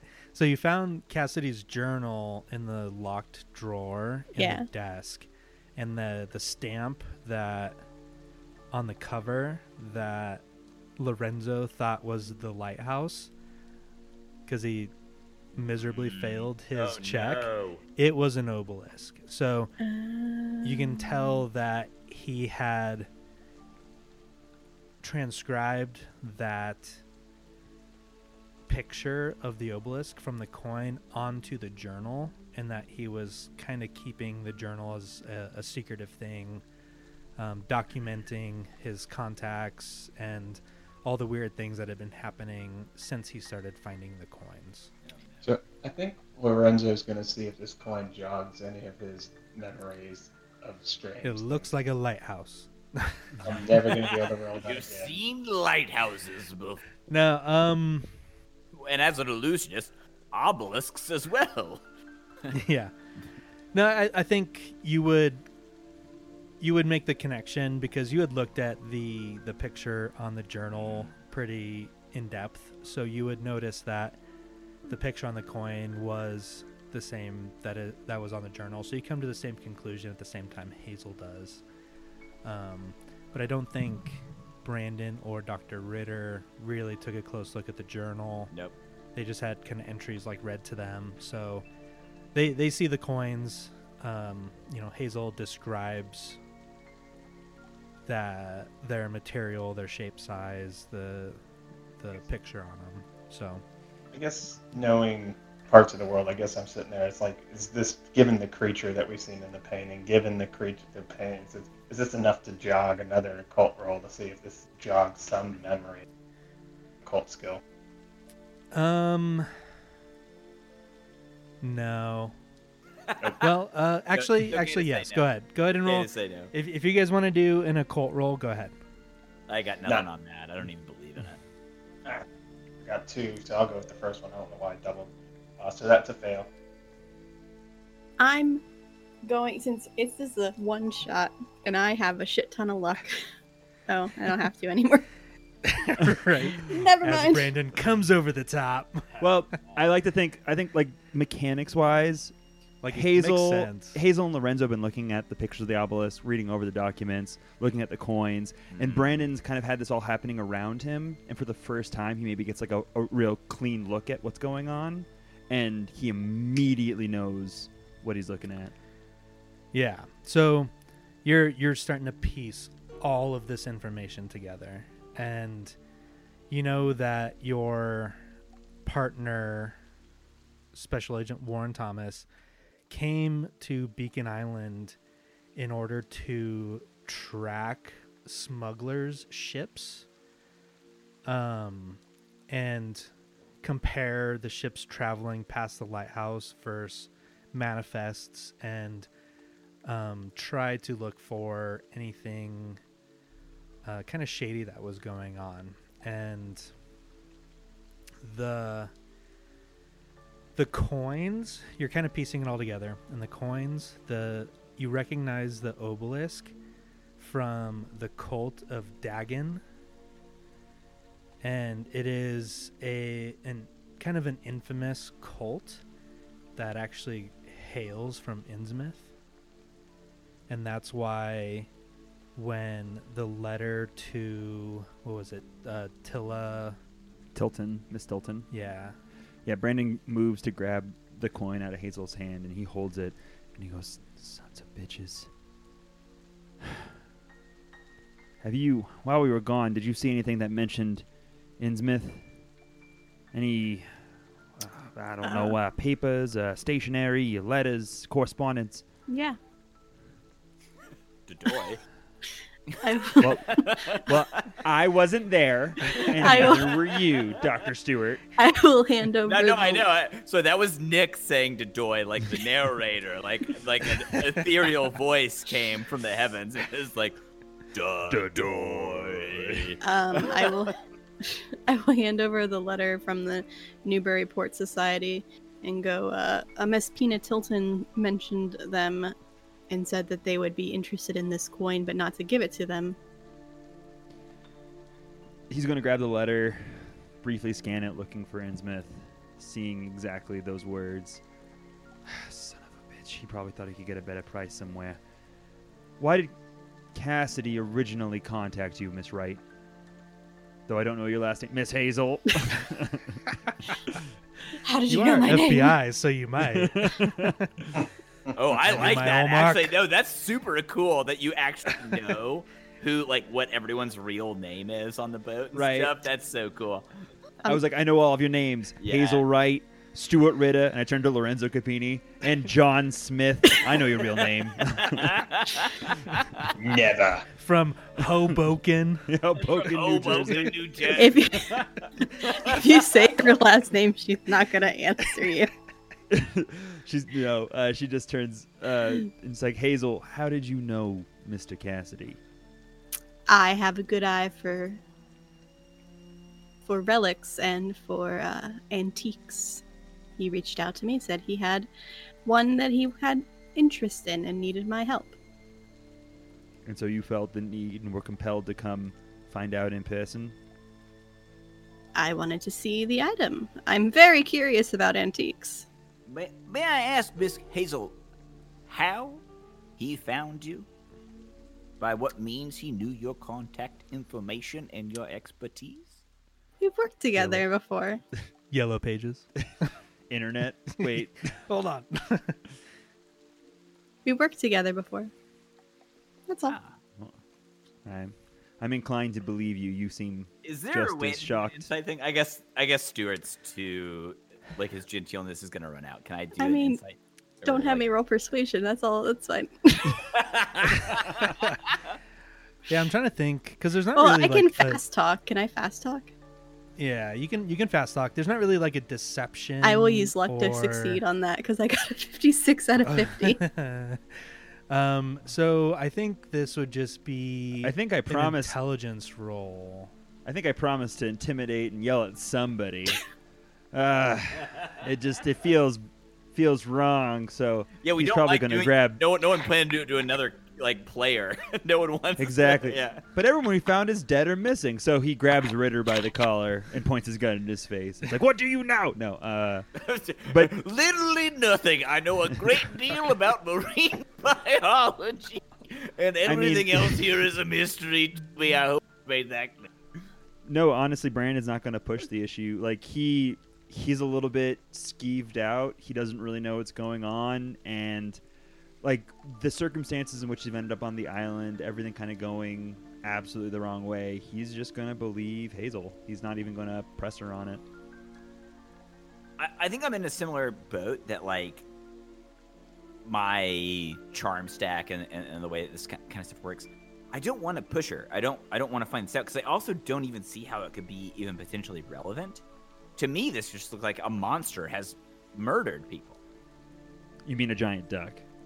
I think you mispronounced the words giant duck. It looks to me as if a grand quacker has come along this way and eviscerated every bestial species within the area. All I know is that I'm a well-known relic enthusiast. I have appraised multitude of things. We've worked in the past with items, so he just rang me up. He obviously reached out to a bunch of other people and only one heard about it. Did you give him a quote? Did you tell him anything, or is that why you were on your way here? I wanted to see the item before I said anything. I'm very much a hands-on person. Well, fair enough. Then I think you will agree with me that it's time to light the light in the lighthouse. The beacon? Yeah, we should... Gondor will answer. The lightless beacon. I think Lorenzo's gonna look at Hazel and roll a persuasion and be like, "Is that so, my dear?" Yes, it is. And I'm gonna spend 5 luck points, or just enough luck points to push it over. 39. You're gonna spend all of them? Just as I shot my gun. No. Wait, how bad did I miss that? Oh my god. It's a 90. No, that's like 99. That's you almost critically failed. Yeah, that's the next to worst thing you can roll.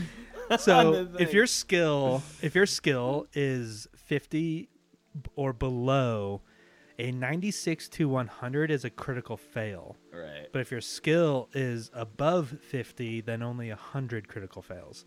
So you barely missed Just by what? a critical fail. Like he turns around and he points at a wall. And he's like, "Tell the truth, Hazel," and like she's not even there. Yeah, she's already a floor away. Starts to choke on his spit as he. She's just like waving her hand. I already told you the truth as she's walking up the stairs. The halfling's weed is Brandon follows Hazel up the stairs. The best part about this is where we gotta go. Like we gotta go. We gotta keep going with that. The best part about Cthulhu is I am clearly the baggage in the group just because of all the bad rolls. So I'm good. You've had your moments. You're the like flavor player. He's great. John Smith is the best. He's the heart of the group. And when I think clearly though, you married Pocahontas. From Hoboken, New Jersey. I think what the I don't know if Brandon will notice this, but and we'll let that play out. But it's clear that some foul play has been going on this. So I pull out my 22 short that I've been hiding. That's also my trick pistol for tricks. Can I roll? I feel like I'm on heightened awareness with the keeper's discretion. Can I roll a spot hidden to see if I watch him pull out this tiny gun? Yeah, you're hopped up on caffeine, so I'll allow it.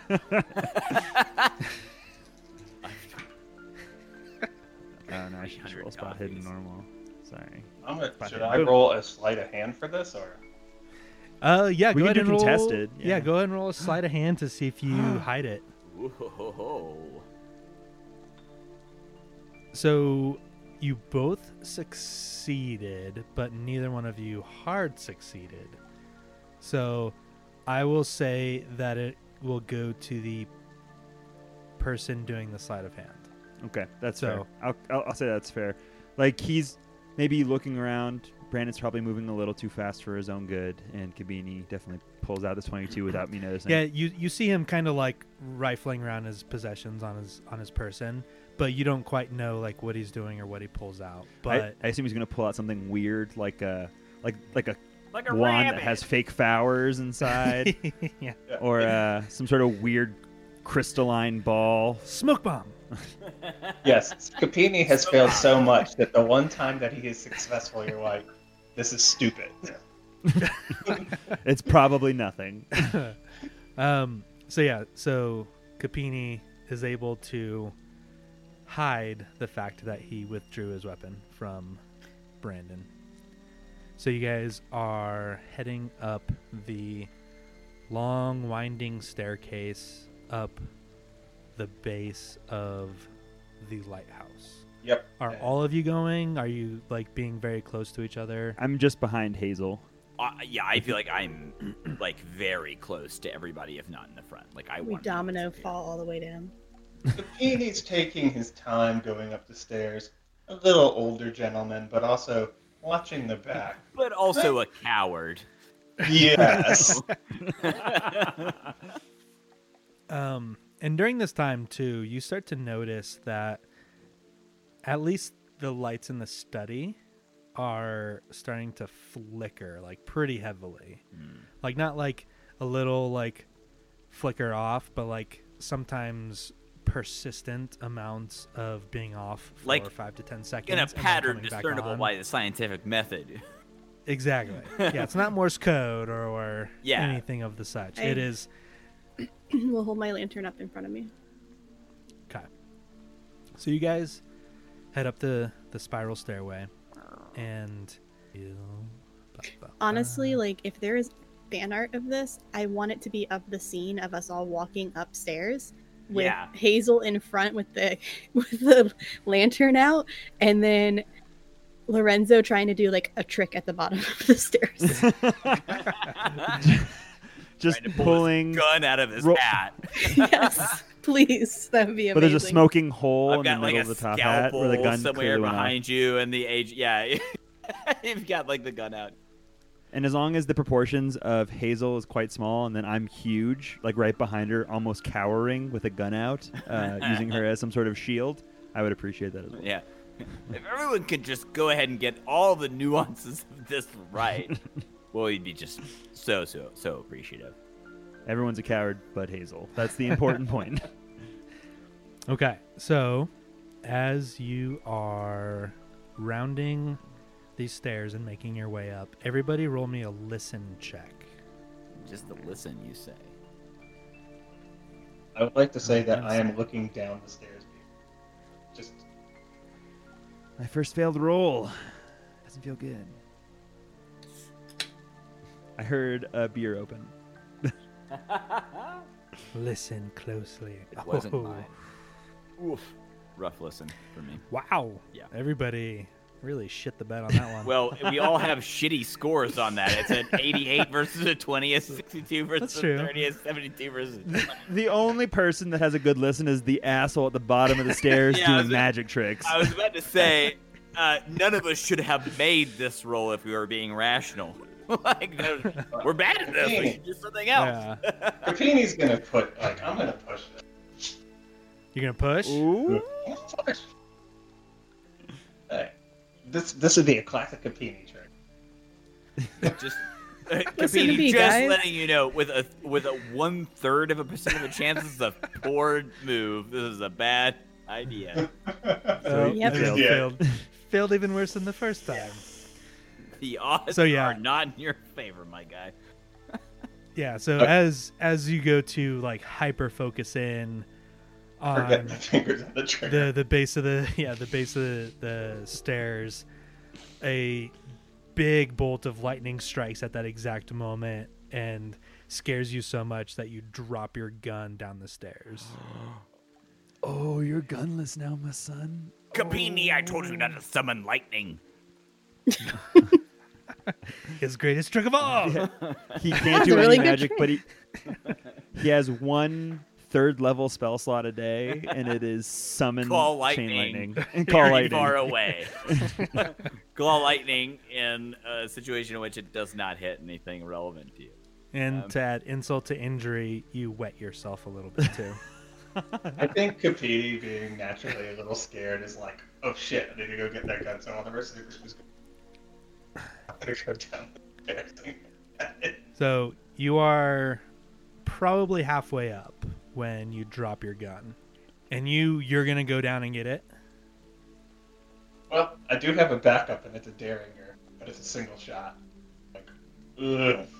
I thought that was the gun you had, was the Darren. Oh, you have like double guns? Hot damn. Look at you. But my point is, that's how I cheat and do the trick.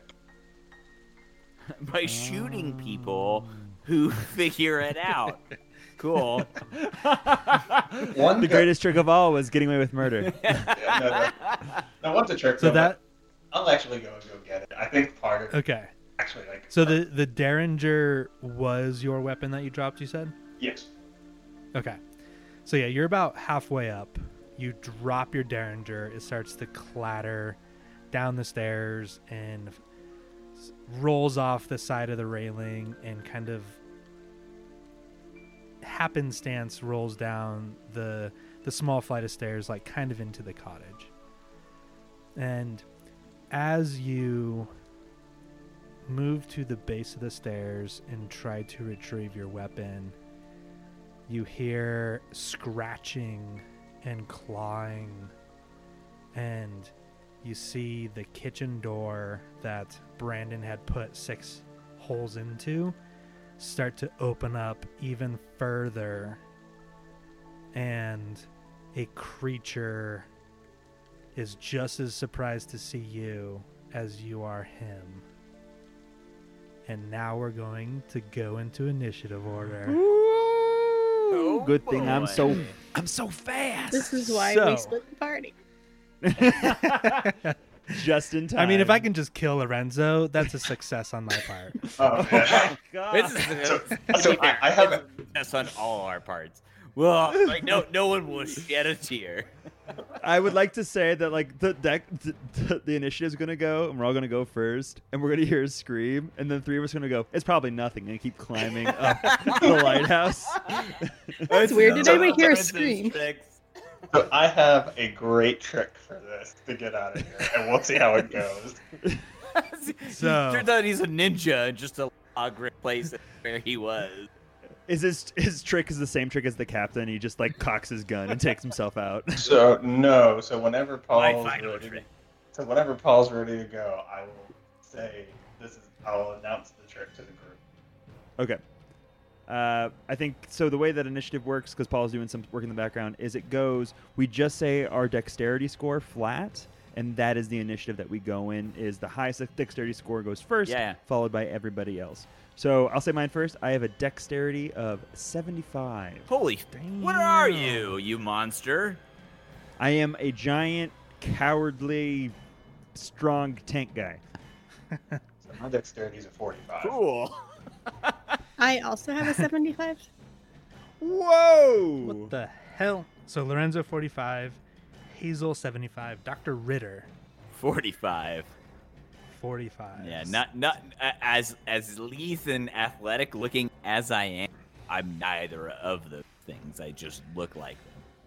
So Brandon will just nod to Hazel, and we'll both run upstairs. Yeah, Leave him. Leave him behind. He won't be able to catch us. What with his, Every man for himself. his Did you hear long something? I science didn't hear breath anything. he has to take. I heard nothing. I have no idea what's going on. I So- literally failed a listen check, so I heard literally nothing. As I heard someone pee themselves slightly, but that's about it. That's It weird. was my pee. I was the one peeing. Come on and get me. Don't say your Christ-born duty to save another soul. Yeah. Okay. I don't Zone, unfortunately, these creatures have a dexterity of 80. Welcome So to they Call of go Cthulhu. before anybody. I'm shocked. Wait, hang on. Let me all back up here. Did you say creatures? Churs, yes. Well, Lorenzo, it was lovely spending time with you. So If you don't hold the door shut, like Hodor, then what are you good for? So the door to the kitchen, you're at the base of the stairs. The door to the kitchen slowly opens, and you see 2 of the most hideous Aquan kind of merfolk type looking monsters you've ever seen. So you see 2 of them kind of peek around the door. And because you didn't make a ton of sound and they were kind of just investigating, they're kind of taken by surprise a little bit. But one of them, the one that's closest to you, spins around and raises spikes on his back and shoots a barrage of needles at you. Cool. The way the attack works is it is considered a ranged projectile. So the only option you have is to do a dodge roll or to stand there and take it, whichever you prefer. But if you use a dodge roll, that is your turn. Yes. So you can stand there and take it, or you can try to do a dodge roll to avoid the projectiles. If you do a dodge, does that mean can you do a dodge and an action to do something, or is it just the dodge? No, so it's like a reflex type thing, and it takes your turn to do it. So it's like if you think about it like in a gun scenario, if someone points a gun at you and takes a shot at you, you can stand there and take it, and then if you live through it, you can take your turn afterwards. But you can try to dive out of the way, but in trying to avoid the shot, you forfeit your turn. So it's kind of a catch-22 on projectiles. No, that makes sense. I think in all sense, most people don't sit there and take a gun. Most people. Yes. And so I'm gonna probably have to go for the dodge on this. You roll your dodge score and see if you succeed, hard succeed, or extreme succeed. And I roll an attack. He didn't do any of the things that you said.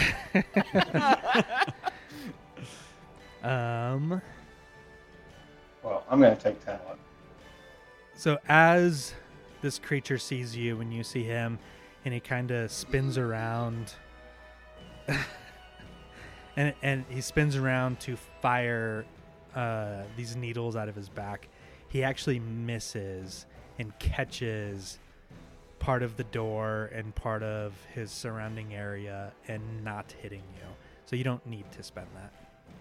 Because he failed and you failed, but because he failed his attack, you don't have to try to succeed in the dodge. Okay. You're lucky, but for real. Yeah. But I think you still forego your turn because you determine what your action is going to be, which was the dodge, and then you roll afterwards. Oh yeah, he dodged, so his action. So he loses his turn. I'm sorry. Yeah. I'm sorry. Okay. So the first one spins around, shoots needles out of its back, and catches the door and the walls around you, and just happens to miss you. You try to grab your gun and dive back up the stairs, but you just end up lying flat on the ground instead. The second youngling that is behind him is kind of stuck behind him, so he's going to run north through the study and try to make it out into the hallway, and he has just enough time to do so. So he barely makes it into the hallway, and that'll be the end of his turn. Right. And then the other two younglings, you don't know where they are. What? There's 4? Not younglings. Well, I'm glad you made mention that there was 4. If only Anakin was here. Yeah. I turn to Hazel and I go, "You have anything for this?" Because we had the same initiative, so we had to decide who was first. I got nothing. And I look at the doctor and I go, "Hey, doctor, I bet you she's pretty good with that firearm you got." And then I run down past, hopefully just getting in view of the younglings in the hallway, hoping to shoot my gun. I will say, because Lorenzo was kind of the last one and he didn't really say he was going, this was all you hear him kind of scream and dive out of the way, so you can make it to the base of the stairs, but you aren't able to take a shot just yet. Can I see them from the stairway where I'm at? The younglings? No, you guys are just over maybe halfway up the staircase. I don't know if there's free actions, but as a free action, I go, "Hey, there's some wicked, creepy fish monsters down here." Are you good with that gun, Doctor? I'm very bad with it. I just toss it to you. You want it? It's yours. Fantastic. I will take it and make sure it's loaded, and if it's not, use the bullets I grabbed earlier if they fit. No, it's a wholly useless weapon for me. My brawl and my ability to just get in front of people is so much better. It would be silly so for me to it had 5 rounds in it. Yeah. From when he found it, so there's still 5 rounds in it. I will I'm put assuming a 6th round in it if I can. Okay.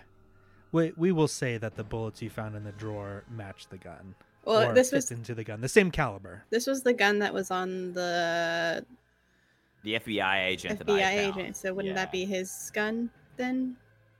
That was in the drawer. No. Oh, okay. Yeah. Yeah, That's you right. would Two tell guns. you could tell Gotcha. by the shape of the inlay in the velvet box that gun that Dr. Ritter handed you is not the same gun that was in that box. Okay. Well, then I will also head down a little bit, and I don't know if you can ready an action, but I'm gonna point my gun at the stairwell for whatever said creatures were just said to be in existence. I think I might retroact this a little bit and say that, like, when you get to the bottom, you can take a shot. So let's let Brandon take that shot, and then you can get down there and take a shot as well. Okay. Go, Because it's pretty quick. And It's pretty shoot. quick At to. least in this one over here, right? That's like in the Yeah, the one down the hallway. yeah, like this guy. Yeah, because you guys hear screaming. Oh shit. 57. I still failed. So you're in the dark hallway. I use my luck points to push. So I'm going to use my luck points to lower that and hit him. Okay. Roll damage. 1d10. Here we go. 9. Okay. Nice. Then I'm going to wrap it. I'm going to open up. I'm going to shoot another shot.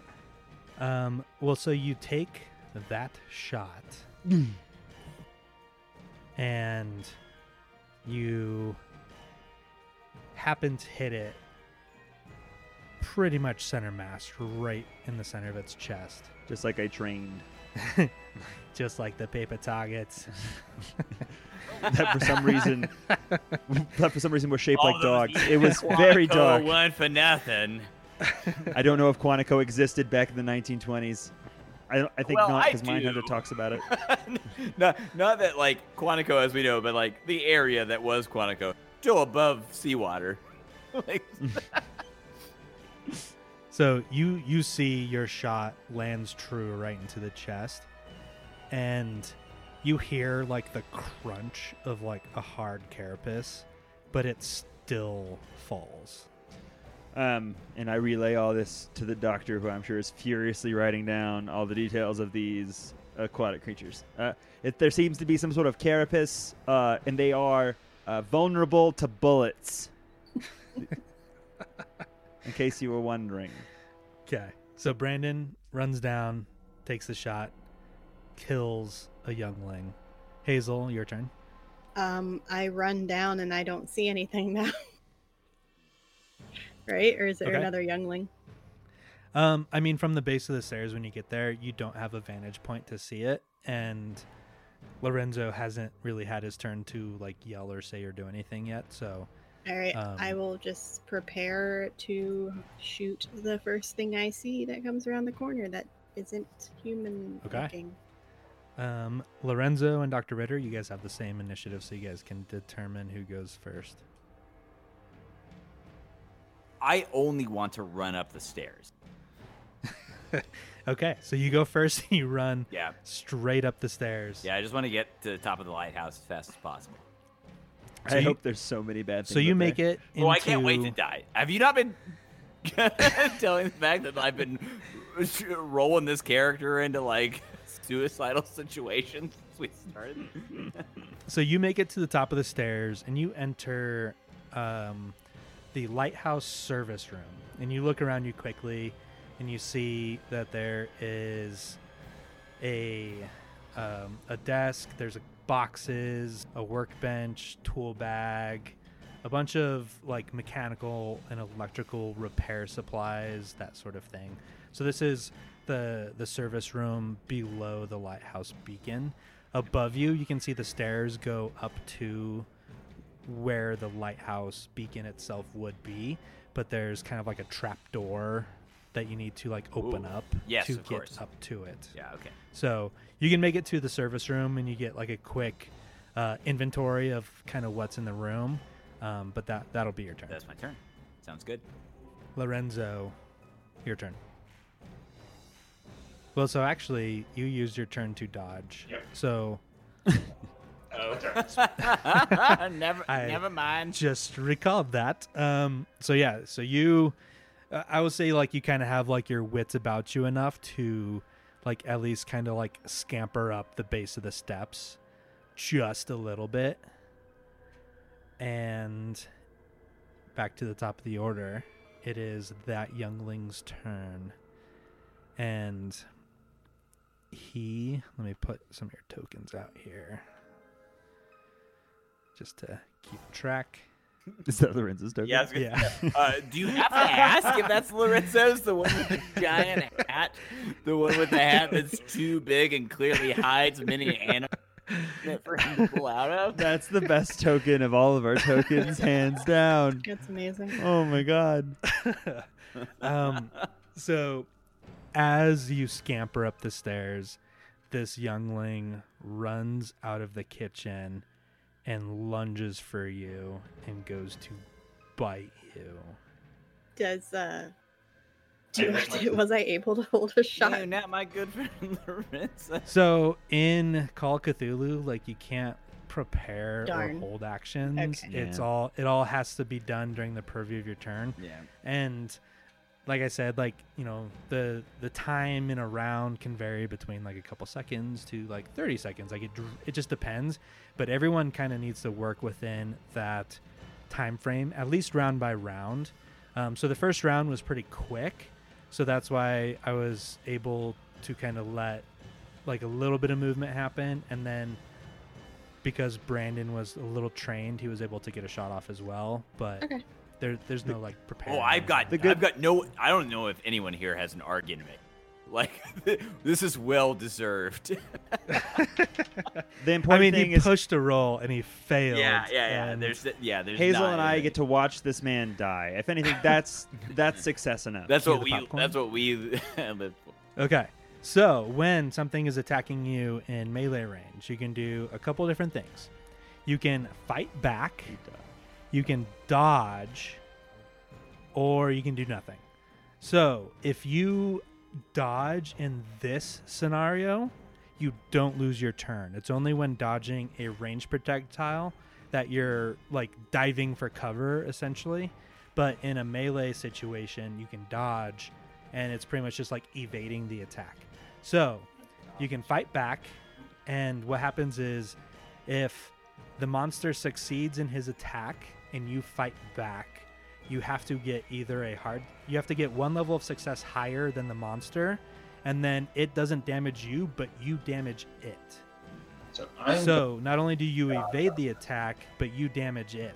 So he's ready to spend 36 luck points. But From you have to get a level of success higher than the monster. But if he fails his attack and you just get a normal success, then you succeed in the fight back. The dodge, you just need to match it to dodge the attack.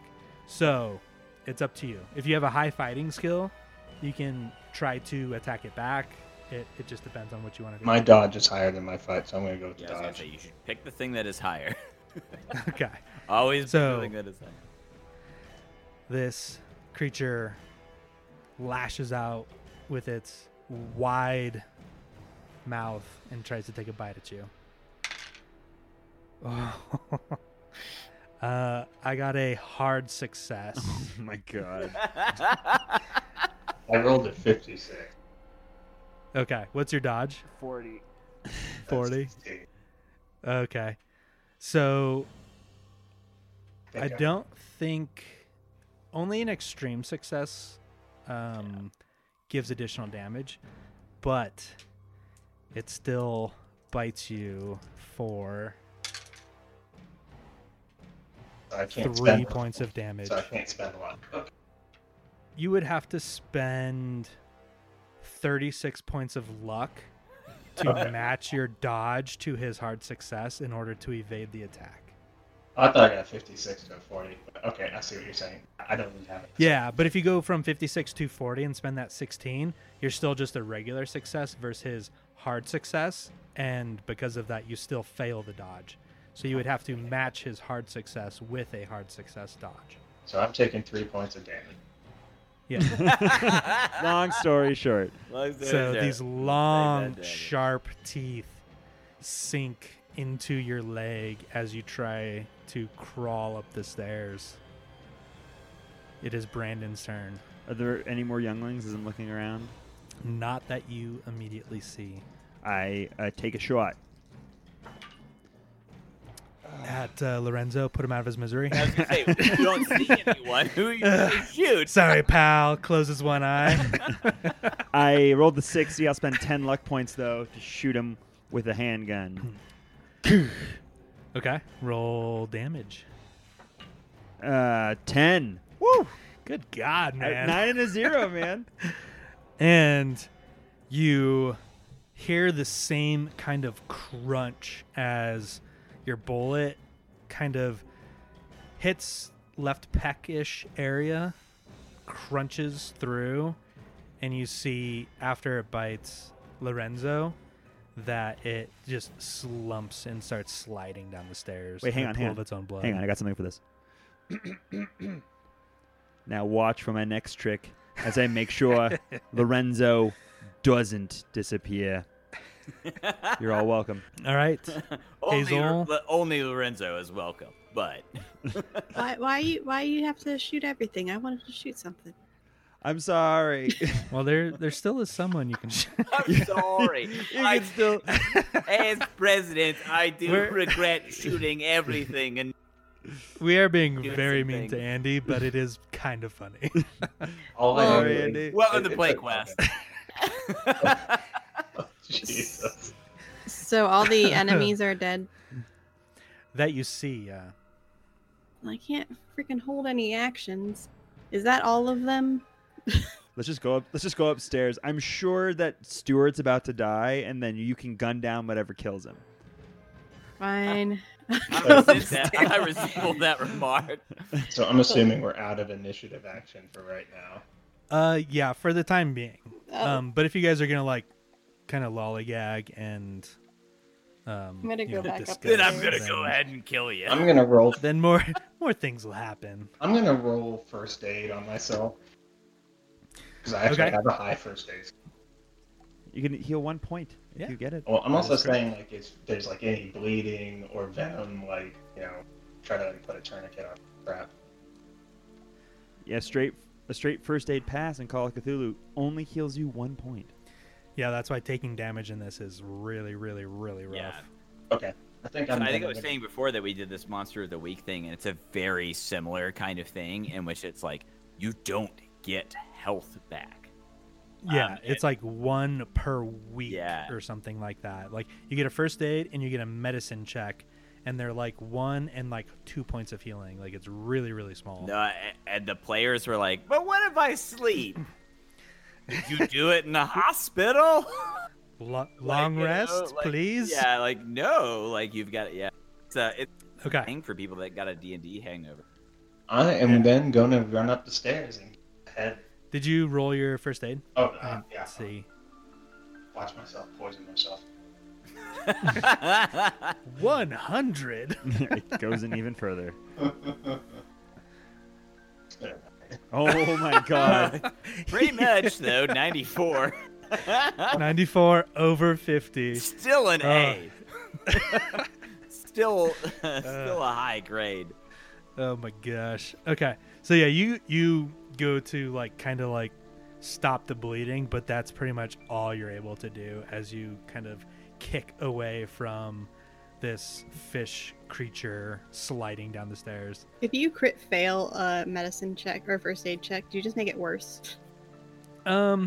That would be hilarious. I don't know. It's like, Sure. let me get this bullet out of you. Like, don't wash your hands. He puts his finger in the wound. Yeah, right. Yeah, Pushing then it's it like, deeper. Just forgets that like bacterial stuff is an important aspect of it, and just goes ahead and fingers. It's fine. Okay. It's probably Germ okay. theory wasn't discovered yet. So we are loosely out of. Germ theory is an artifact of the 1770s. We know it by now, but maybe not everyone does. Sorry, All right, so we are loosely out of initiative order. What would you guys like to do? I'm going back upstairs. Run up to the goddamn. I feel the ire of Hazel. Like I shot the last creature, and she was like, "Come on, man!" And I was like, "Ah." So I follow behind You get her. to shoot things whenever you want. I don't. This isn't fair. Well, now you have a gun, and you can shoot whatever you want. Really? Whatever I want? I pointed at him. Oh. I'm kidding. I dodge. No, I'm kidding. I will follow behind Hazel as we go upstairs, but I believe we already have a man on the inside as Lorenzo is holding his stab wounds and falling behind us. So you guys all make it to the lighthouse service room. You see all the same stuff that Dr. Ritter does. You see a workbench with a tool bag, a log of various service checks performed on the lighthouse, at least in recent history. And then you see that there's a couple boxes underneath the workbench. Most of them are bulbs, and you can determine that these are the bulbs that need to get replaced in the lighthouse. But you also see a single large box that has a lighthouse lens in it. So you see a couple bulbs, and then you see one lens. I shoot the lens. No, Okay. Don't do Brandon it. shoots the lens. Game over. Wait, are we We're done. in game? It's canon. It's canon. No, I do not shoot the lens. I let Hazel shoot the lens. Yes. Ladies first. Well, Finally. she missed out. Let's just take some pop shots at this. She lens. misses and hits Lorenzo. This very delicately crafted piece of glass. Let's just shoot the fuck out of it for fun. I think Lorenzo is now panicked and is like, just get the light in there. I need that extra attention. I'm looking for instructions. Well, back down in the study, there was a manual for lighthouse repair, but nobody grabbed it Yeah, I'll figure or it out. said they were grabbing Cool it. time to tell us that now. I want to It's a- get to the top of the lighthouse. What's going on up there? Well, also, I can I did- just I roll did mention. Lighthouse on this? I'm pretty sure it's a skill. I'll roll. I think I have a 20 in Lighthouse. So I mean, yeah. Within No, there- Call of you can do- Cthulhu, you can like, do- lighthouse should be a skill. Like within between like the Lovecraft mythos, like lighthouse is a thing. It's between library use and listen. Yeah. Okay. I'll allow it. But it isn't completely necessary to have that. The mechanical repair skill and the electrical repair skill both can come into effect for this. Oh, I have a good mechanical repair actually. So you guys are all in this lighthouse repair or service room, and you see the stairs lead up to a hatch that you assume leads to the actual lighthouse room, the lamp room. What would you like to do? I I want to go to that raise room. my leg above my head and I kick it open. What's your dexterity? 75. I'm Oh, incredibly dexterous. Wow. So strong dexterous. so you go to kick the door. Above And my head. You meet some resistance, like something heavy is on it. I look at Hazel and I go, you also help me kick this door above my head because she also has an amazing dexterity. And you kick this door, it kind of moves up a little bit, and you feel the resistance, like something heavy is laying on top of it. I And push the door. as it kind of flops and shuts down really quickly, you start to see blood trickle down the sides of the opening. Oh fuck. Well, it's probably best if we get up there pretty quick now. Oh wow. Who I- would have thought of a thing like that? I push the door harder. Okay. Roll me a strength check. Extreme success. 7 out of 65. Not only is she dexterous, but she's strong. Yeah, look at you go. So, Antiques you, are heavy, guys. have you seen this clock? So Grandfather clock, I moved it myself, picked it up, and put it in the store. So you kind of crawl up the stairs to get the best leverage point on the door, and you kind of push through the door. It flips kind of like straight up, and you push whatever was on top of it enough out of the way that it kind of rests just outside of 90 degrees, but it's still kind of straight up. But you see inside of this room that the entire floor is covered in blood. Like, Gross. very, very thick, slippery blood. And Is it ketchup? Taste to see if it's ketchup. You kind of peek your head up to see. But is it Heinz ketchup? It's catsup. Catsup. Ketchup. How should we you decide who poke to kill? Cassidy. Right now? Who says it's catsup? It's Cassidy. that was the right level of dark. Oh, right. You poke your head up, so you see the lens mechanism hanging from the ceiling of the lighthouse, the lamp room. Right. You see bits and pieces of not only a shattered bulb, but the shattered lens as well. Hmm. You see 2 of those fish creatures that you just killed downstairs. You see 2 of them up there. Huh. And you see George Cassidy slumped against the far wall with a revolver loosely out of his hands. And he looks like he's clearly been dead. And as you see this, roll me a sanity check. Yeah, good call, because that was going to do something insane. 95 out of 54. Ooh. So. Hard success. Do I become more sane? I'm like, definitely gross. a dead body. That's it. That's all. So you take 1d6 sanity damage, Hazel. Lorenzo and Brandon take 1 point of sanity damage. Do I roll? Yeah, so roll a d6. 3. Okay, so you take 3 points. I succeeded the second time I accidentally rolled. You hard succeeded. Lorenzo crushed it as well. Am I allowed to I'm push? not there. No. Okay. You're bleeding elsewhere on the stairs. Oh, Heart okay. failure. Okay. So Dr. Ritter, you take a d4 plus 1 sanity damage. You already took... No, was that... Oh yeah, no, I took a hard one earlier of a D4 plus. 3, right? From seeing dead bureau body. The dead body. Oh, that's a 5 to my 5? sanity damage. Oh no!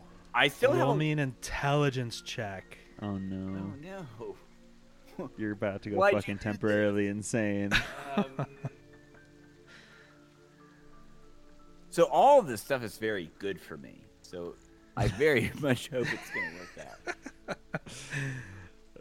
Oh Okay. no. Oh, No, that's okay. That's bad. Yes, everyone said, "Oh no," but that's No, that is bad. No, that's So, a bad Whenever you thing. take 5 points of sanity damage or more in a single sanity roll, you have to roll an intelligence check.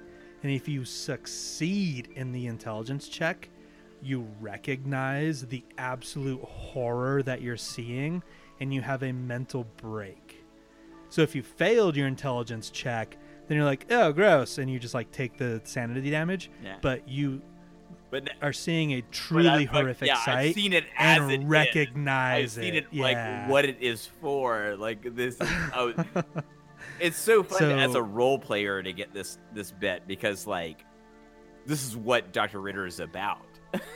Like Yeah. you've exposed him to something very new and something very terrible, and he just can't handle it. I love it.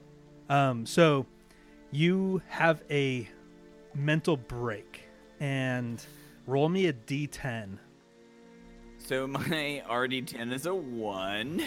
So for 1 round, you have this absolute mental break where you freeze on the spot, can't move, think, or do anything, and the only thing you can think to do in this time is to start reciting the names of marine species in a strangled voice. And so you're mumbling to yourself. Yeah. So there's actually a list that it gives for when you go temporarily insane. So you start mumbling to yourself, Homarus americanus, Calinectus sapidus, Centropristis striata, Prionachiglaka, Sionaiseon regalis, and you're just like reciting these marine species. Brendan just goes, "That's weird," and he he turns to fix the lighthouse because he has a decently high mechanical repair skill. Okay. You don't want to see what's going on with the bodies or any of these guys? You're just going to... I think he wants... I straight up looked in here. It wasn't that I failed to repair it. It was like I just like popped my head up and started mouthing gibberish. And you're like, well, let's go ahead and see if we can just fix the problems, though. To him, he's starting to draw the conclusion that the lighthouse being broken is causing more problems than they're worth. So he's going to try to do it in that context. Okay. Because if I fail this, we're all gonna be babbling. So there is yes, there is the mechanical repair of the lens, hard success, and then there's the electrical repair of the bulb, but they take time.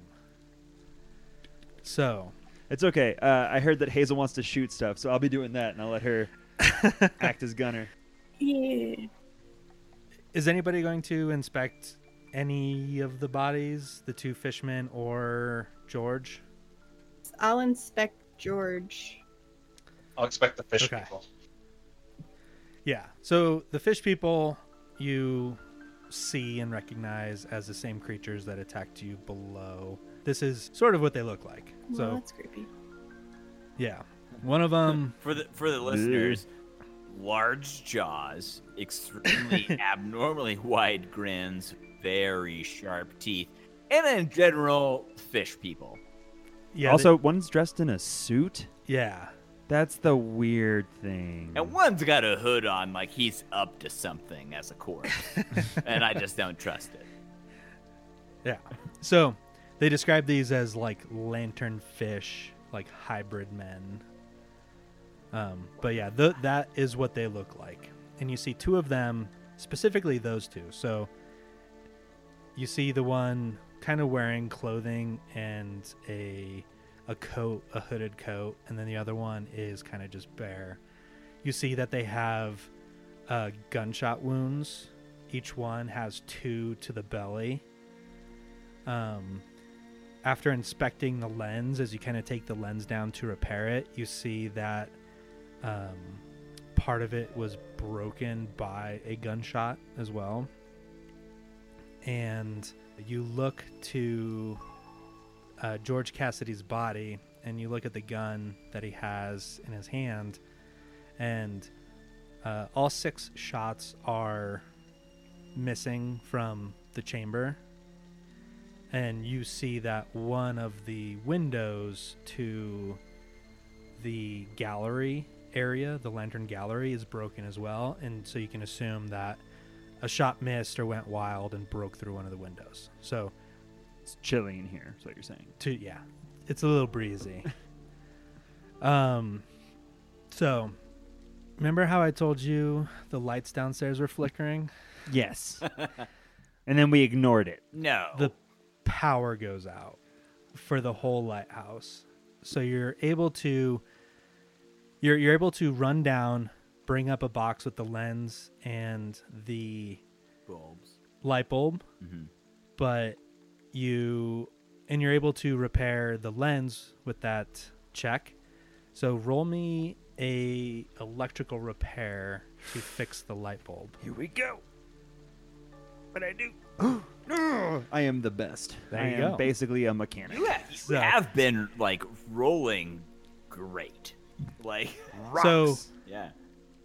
From where you're standing, like obviously the light has been out because the bulb and the lens are broken, but you put the lens back in place, you put the bulb back in place, and you're confident that both are installed correctly, but the beacon is still not working.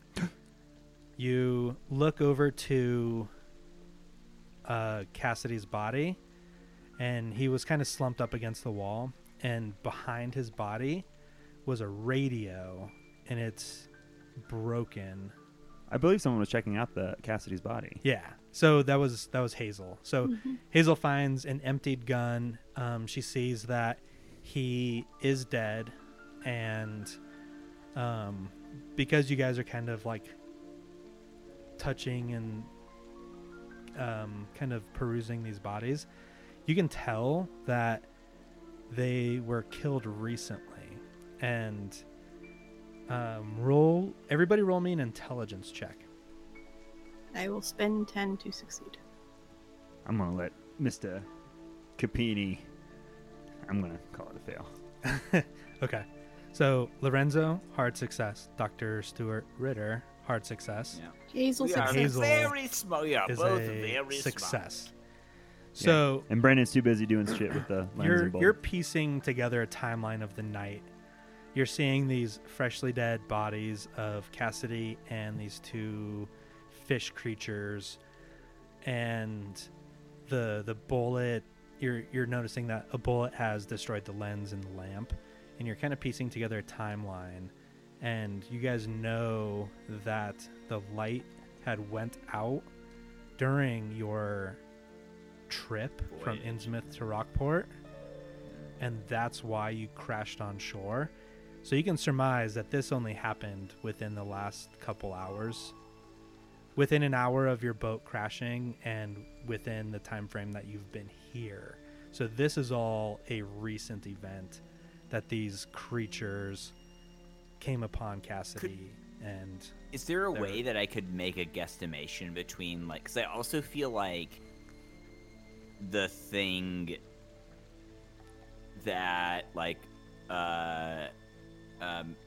murdered Brandon's colleague, that was fairly recent, right? Because, like, the rain was just washing it away. Can, like, is there a way that I can tell a timeline between all this? Or think about, you can also kind of piece it together with. I think that's what I'm concerned about. Is like, are there two things, and is one of them still here? I think is what Stuart is afraid of. Yeah. So because of your hard success for that intelligence roll, and you're establishing like this timeline of events, you are piecing together that, yeah, the footprints and the webbed footprints on top of the boot prints were recent, as well as this kind of final standoff between Cassidy and these two fish people. Mm-hmm. And that either Turner was fleeing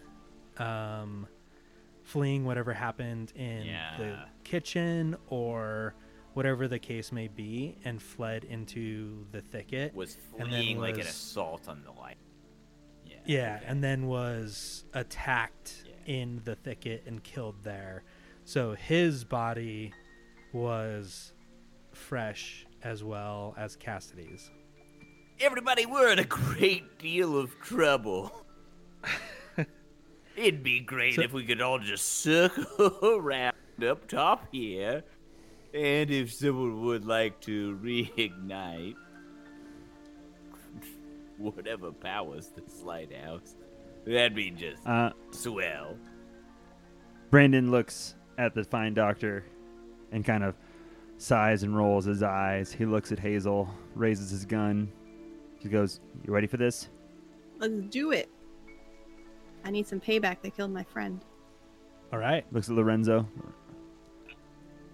You ready for this as well? Or you want to... Yep. All right. So, Brandon starts heading back down to the bottom. Okay. You did find a broken radio from behind Cassidy's body. So you can do an electrical repair to try to fix that radio. I'll try and tinker with it as I'm on the run. Or, to like diagnose what's wrong with it. And you know that on a small island like this. Okay. Yeah, so you hard success. 15 you see that 50. The radio is like slightly broken, like pretty much that he like dropped it and just from like the shock of hitting the ground like jostled a couple things loose. So you're able to piece it together a little bit to start to get it to work. And the channel, the frequency it's set for is for the local Coast Guard, and you can start to use the radio to call in if you need to. He'll repair it, but he wants to keep his wits about him, so he'll hand it back to Lorenzo to make the prescient call. Okay. So Brandon and Hazel are heading down the stairs. Lorenzo has the radio in the service room. And no, I'm with him. Yeah, Stuart's on the way down with him. And Dr. Ritter is with him as well. Scalpel in one hand, Derringer in the other, or whatever it is that I remember from the other agent. Oh no, I gave that to Hazel. Never mind, just Scalpel. Just unequipped with anything useful. Let's go. So quickly, let's see what Brandon and Hazel are doing. I am training my weapon on anything that is moving as we head to where there's only one room we haven't inspected, so I'm going to assume whatever is in control of the power is in there. Yeah, I think that's a fair guess. Okay, so you head to the base of the stairs. You go to the last room in the lighthouse cottage that you haven't inspected yet, and you open up the door, and you see that it's just a plain kind of storage closet. Damn it. It's the larder. So it has all of their food and rations and everything for... You kind of take like a quick thing, like 3 people, quick inventory, 3 people, and the amount of food that's in here, like it would last them for like a month or 2 at least with the amount of food that's in there. I kind of nod to Hazel, and then I make my way through the kitchen out the door to search for a power box on the outside of the building. Okay. You guys roll out the kitchen door and follow the path kind of to the backside of the lighthouse. You see that there's a couple different shacks. Opens up to a couple different parts of the thicket. No, I love me shacks.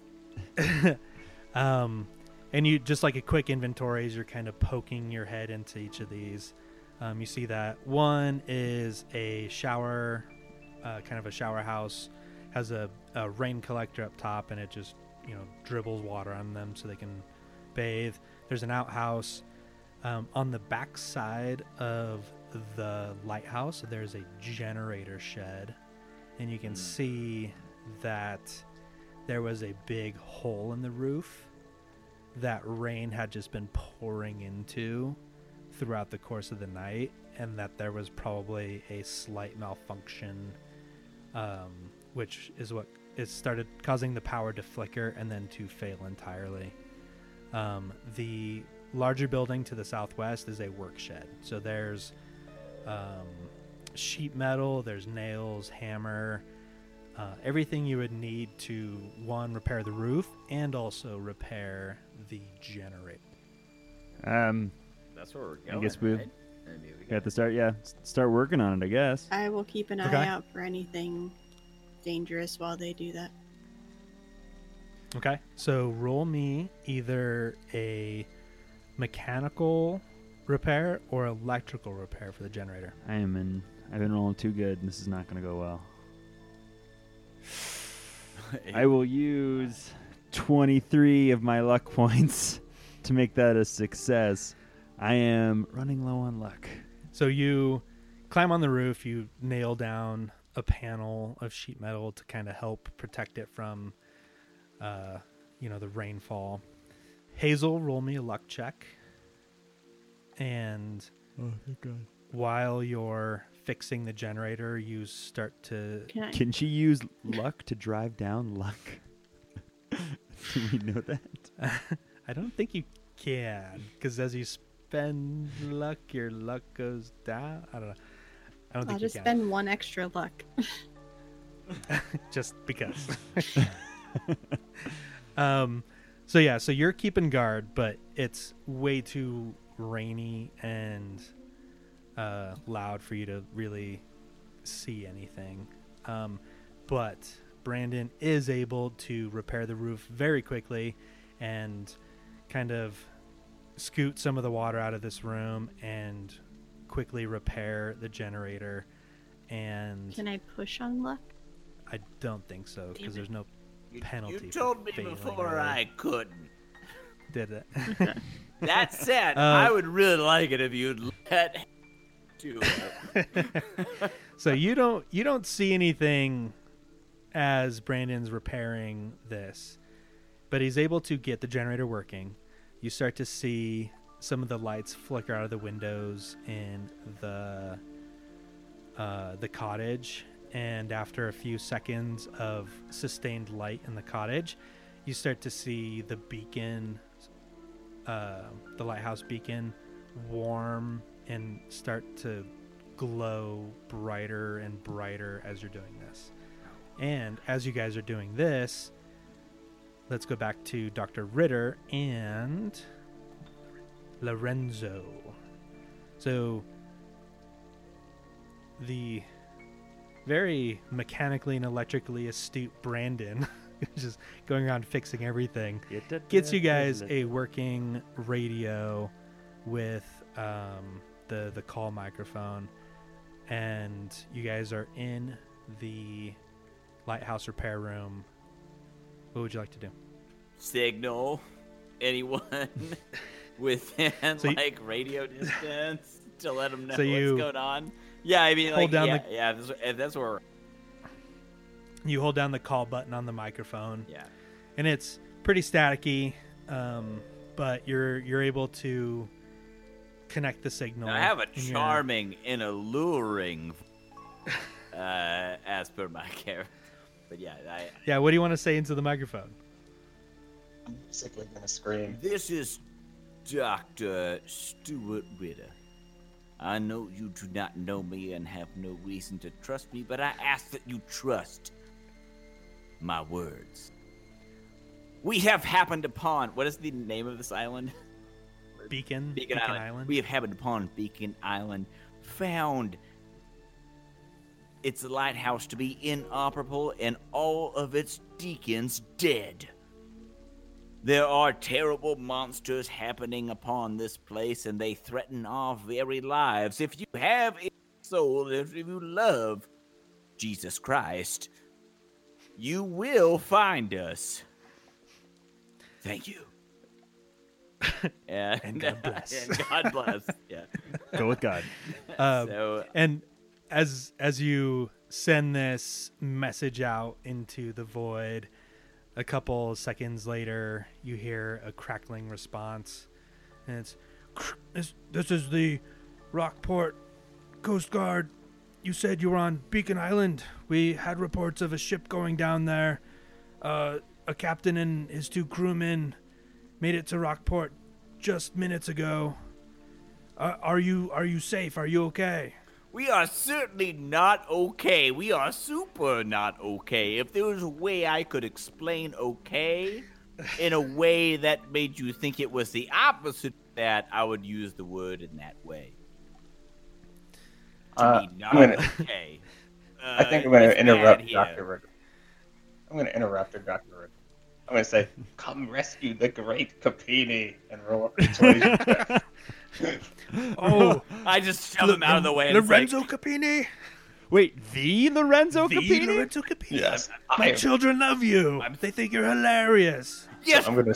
Lorenzo Capini is here. He is in great danger. That's a hard success on that persuade. That dude is a huge fan of Lorenzo Capini. Yes. My children would never forgive me if I let you die on that island. Unfortunately, the storm is too strong. We'll have to wait till it dies down, but we will have ships to you as soon as possible. Well, we're dead. Well, there's a couple things you can do. Cool. Send him on. If you've got some good advice about how to live.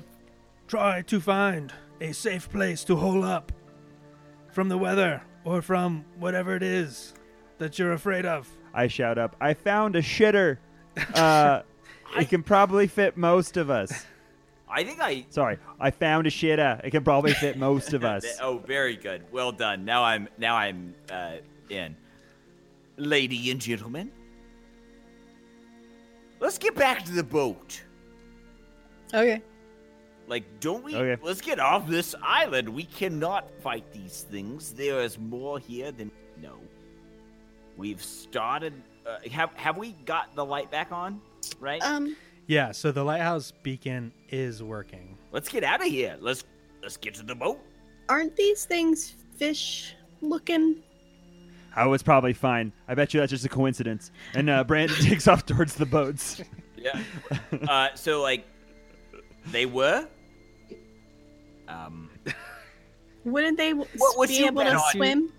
Would you the you marine like to biologist? stay here in this 2x4 very small room at the top of the lighthouse, or would you like to go to the ocean? I'd like to go home to my bed. Well, there's only one way to get there, and that's definitely through the ocean. I think I this is a think- bad idea, but let's do it. We're going to go 650 yards. We're going to make it.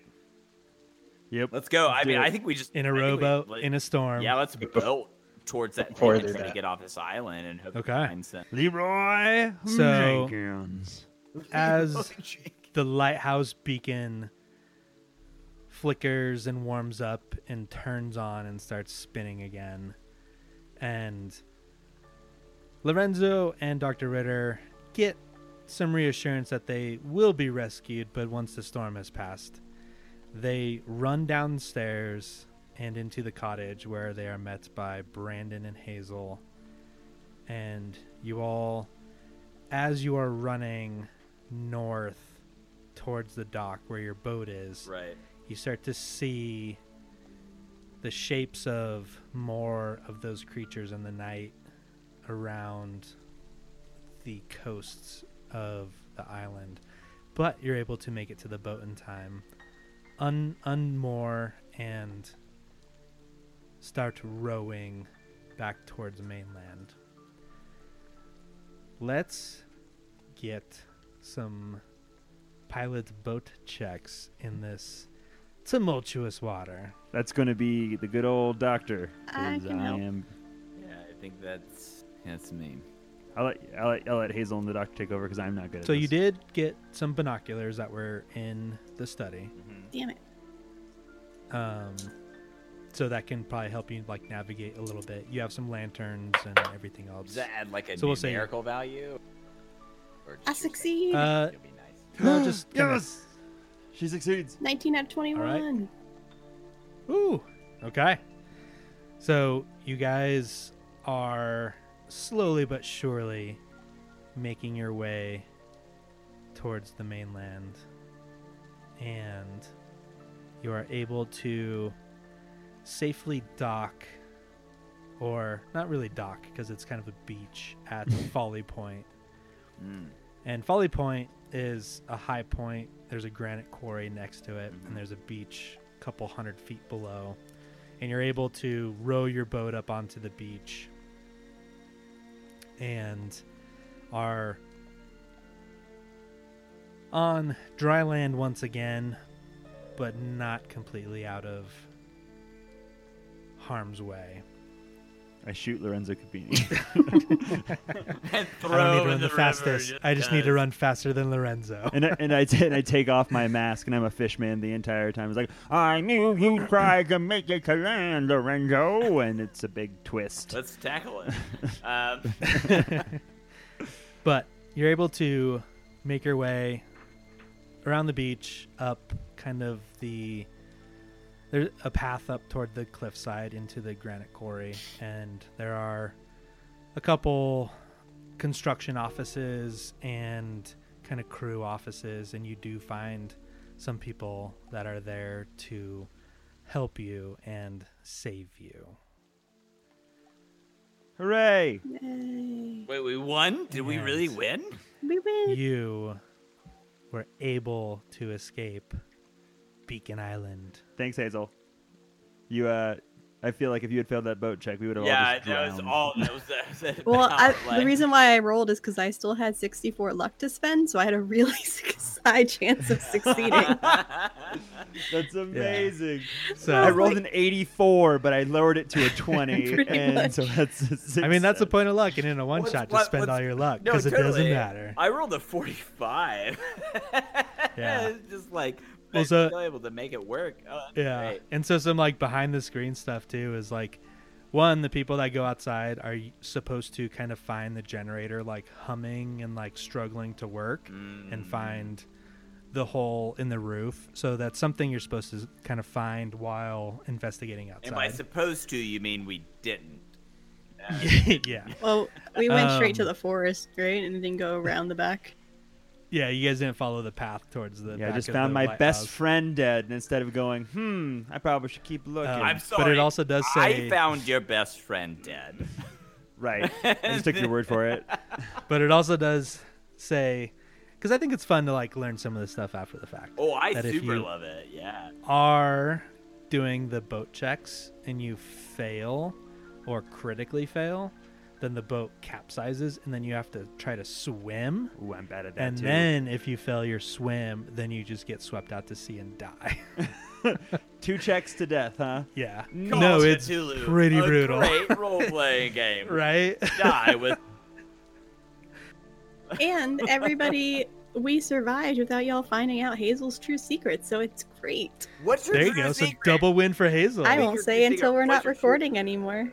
Oh, my God. Why would you do that to our listeners? Wow. I like it. That's a good end, though. Added That is a mystery. good ending. I would like to say that Capini did absolutely nothing, but maybe his critical failure is the reason. I mean, why you we you won acted as from it. a wonderful meat shield for the rest of the party. You did, Kabini, you did some meat you were shit. you were a wonderful foil for like you constantly flourishing and doing stuff and then failing, and then us subsequently not failing. It worked. Well to our end.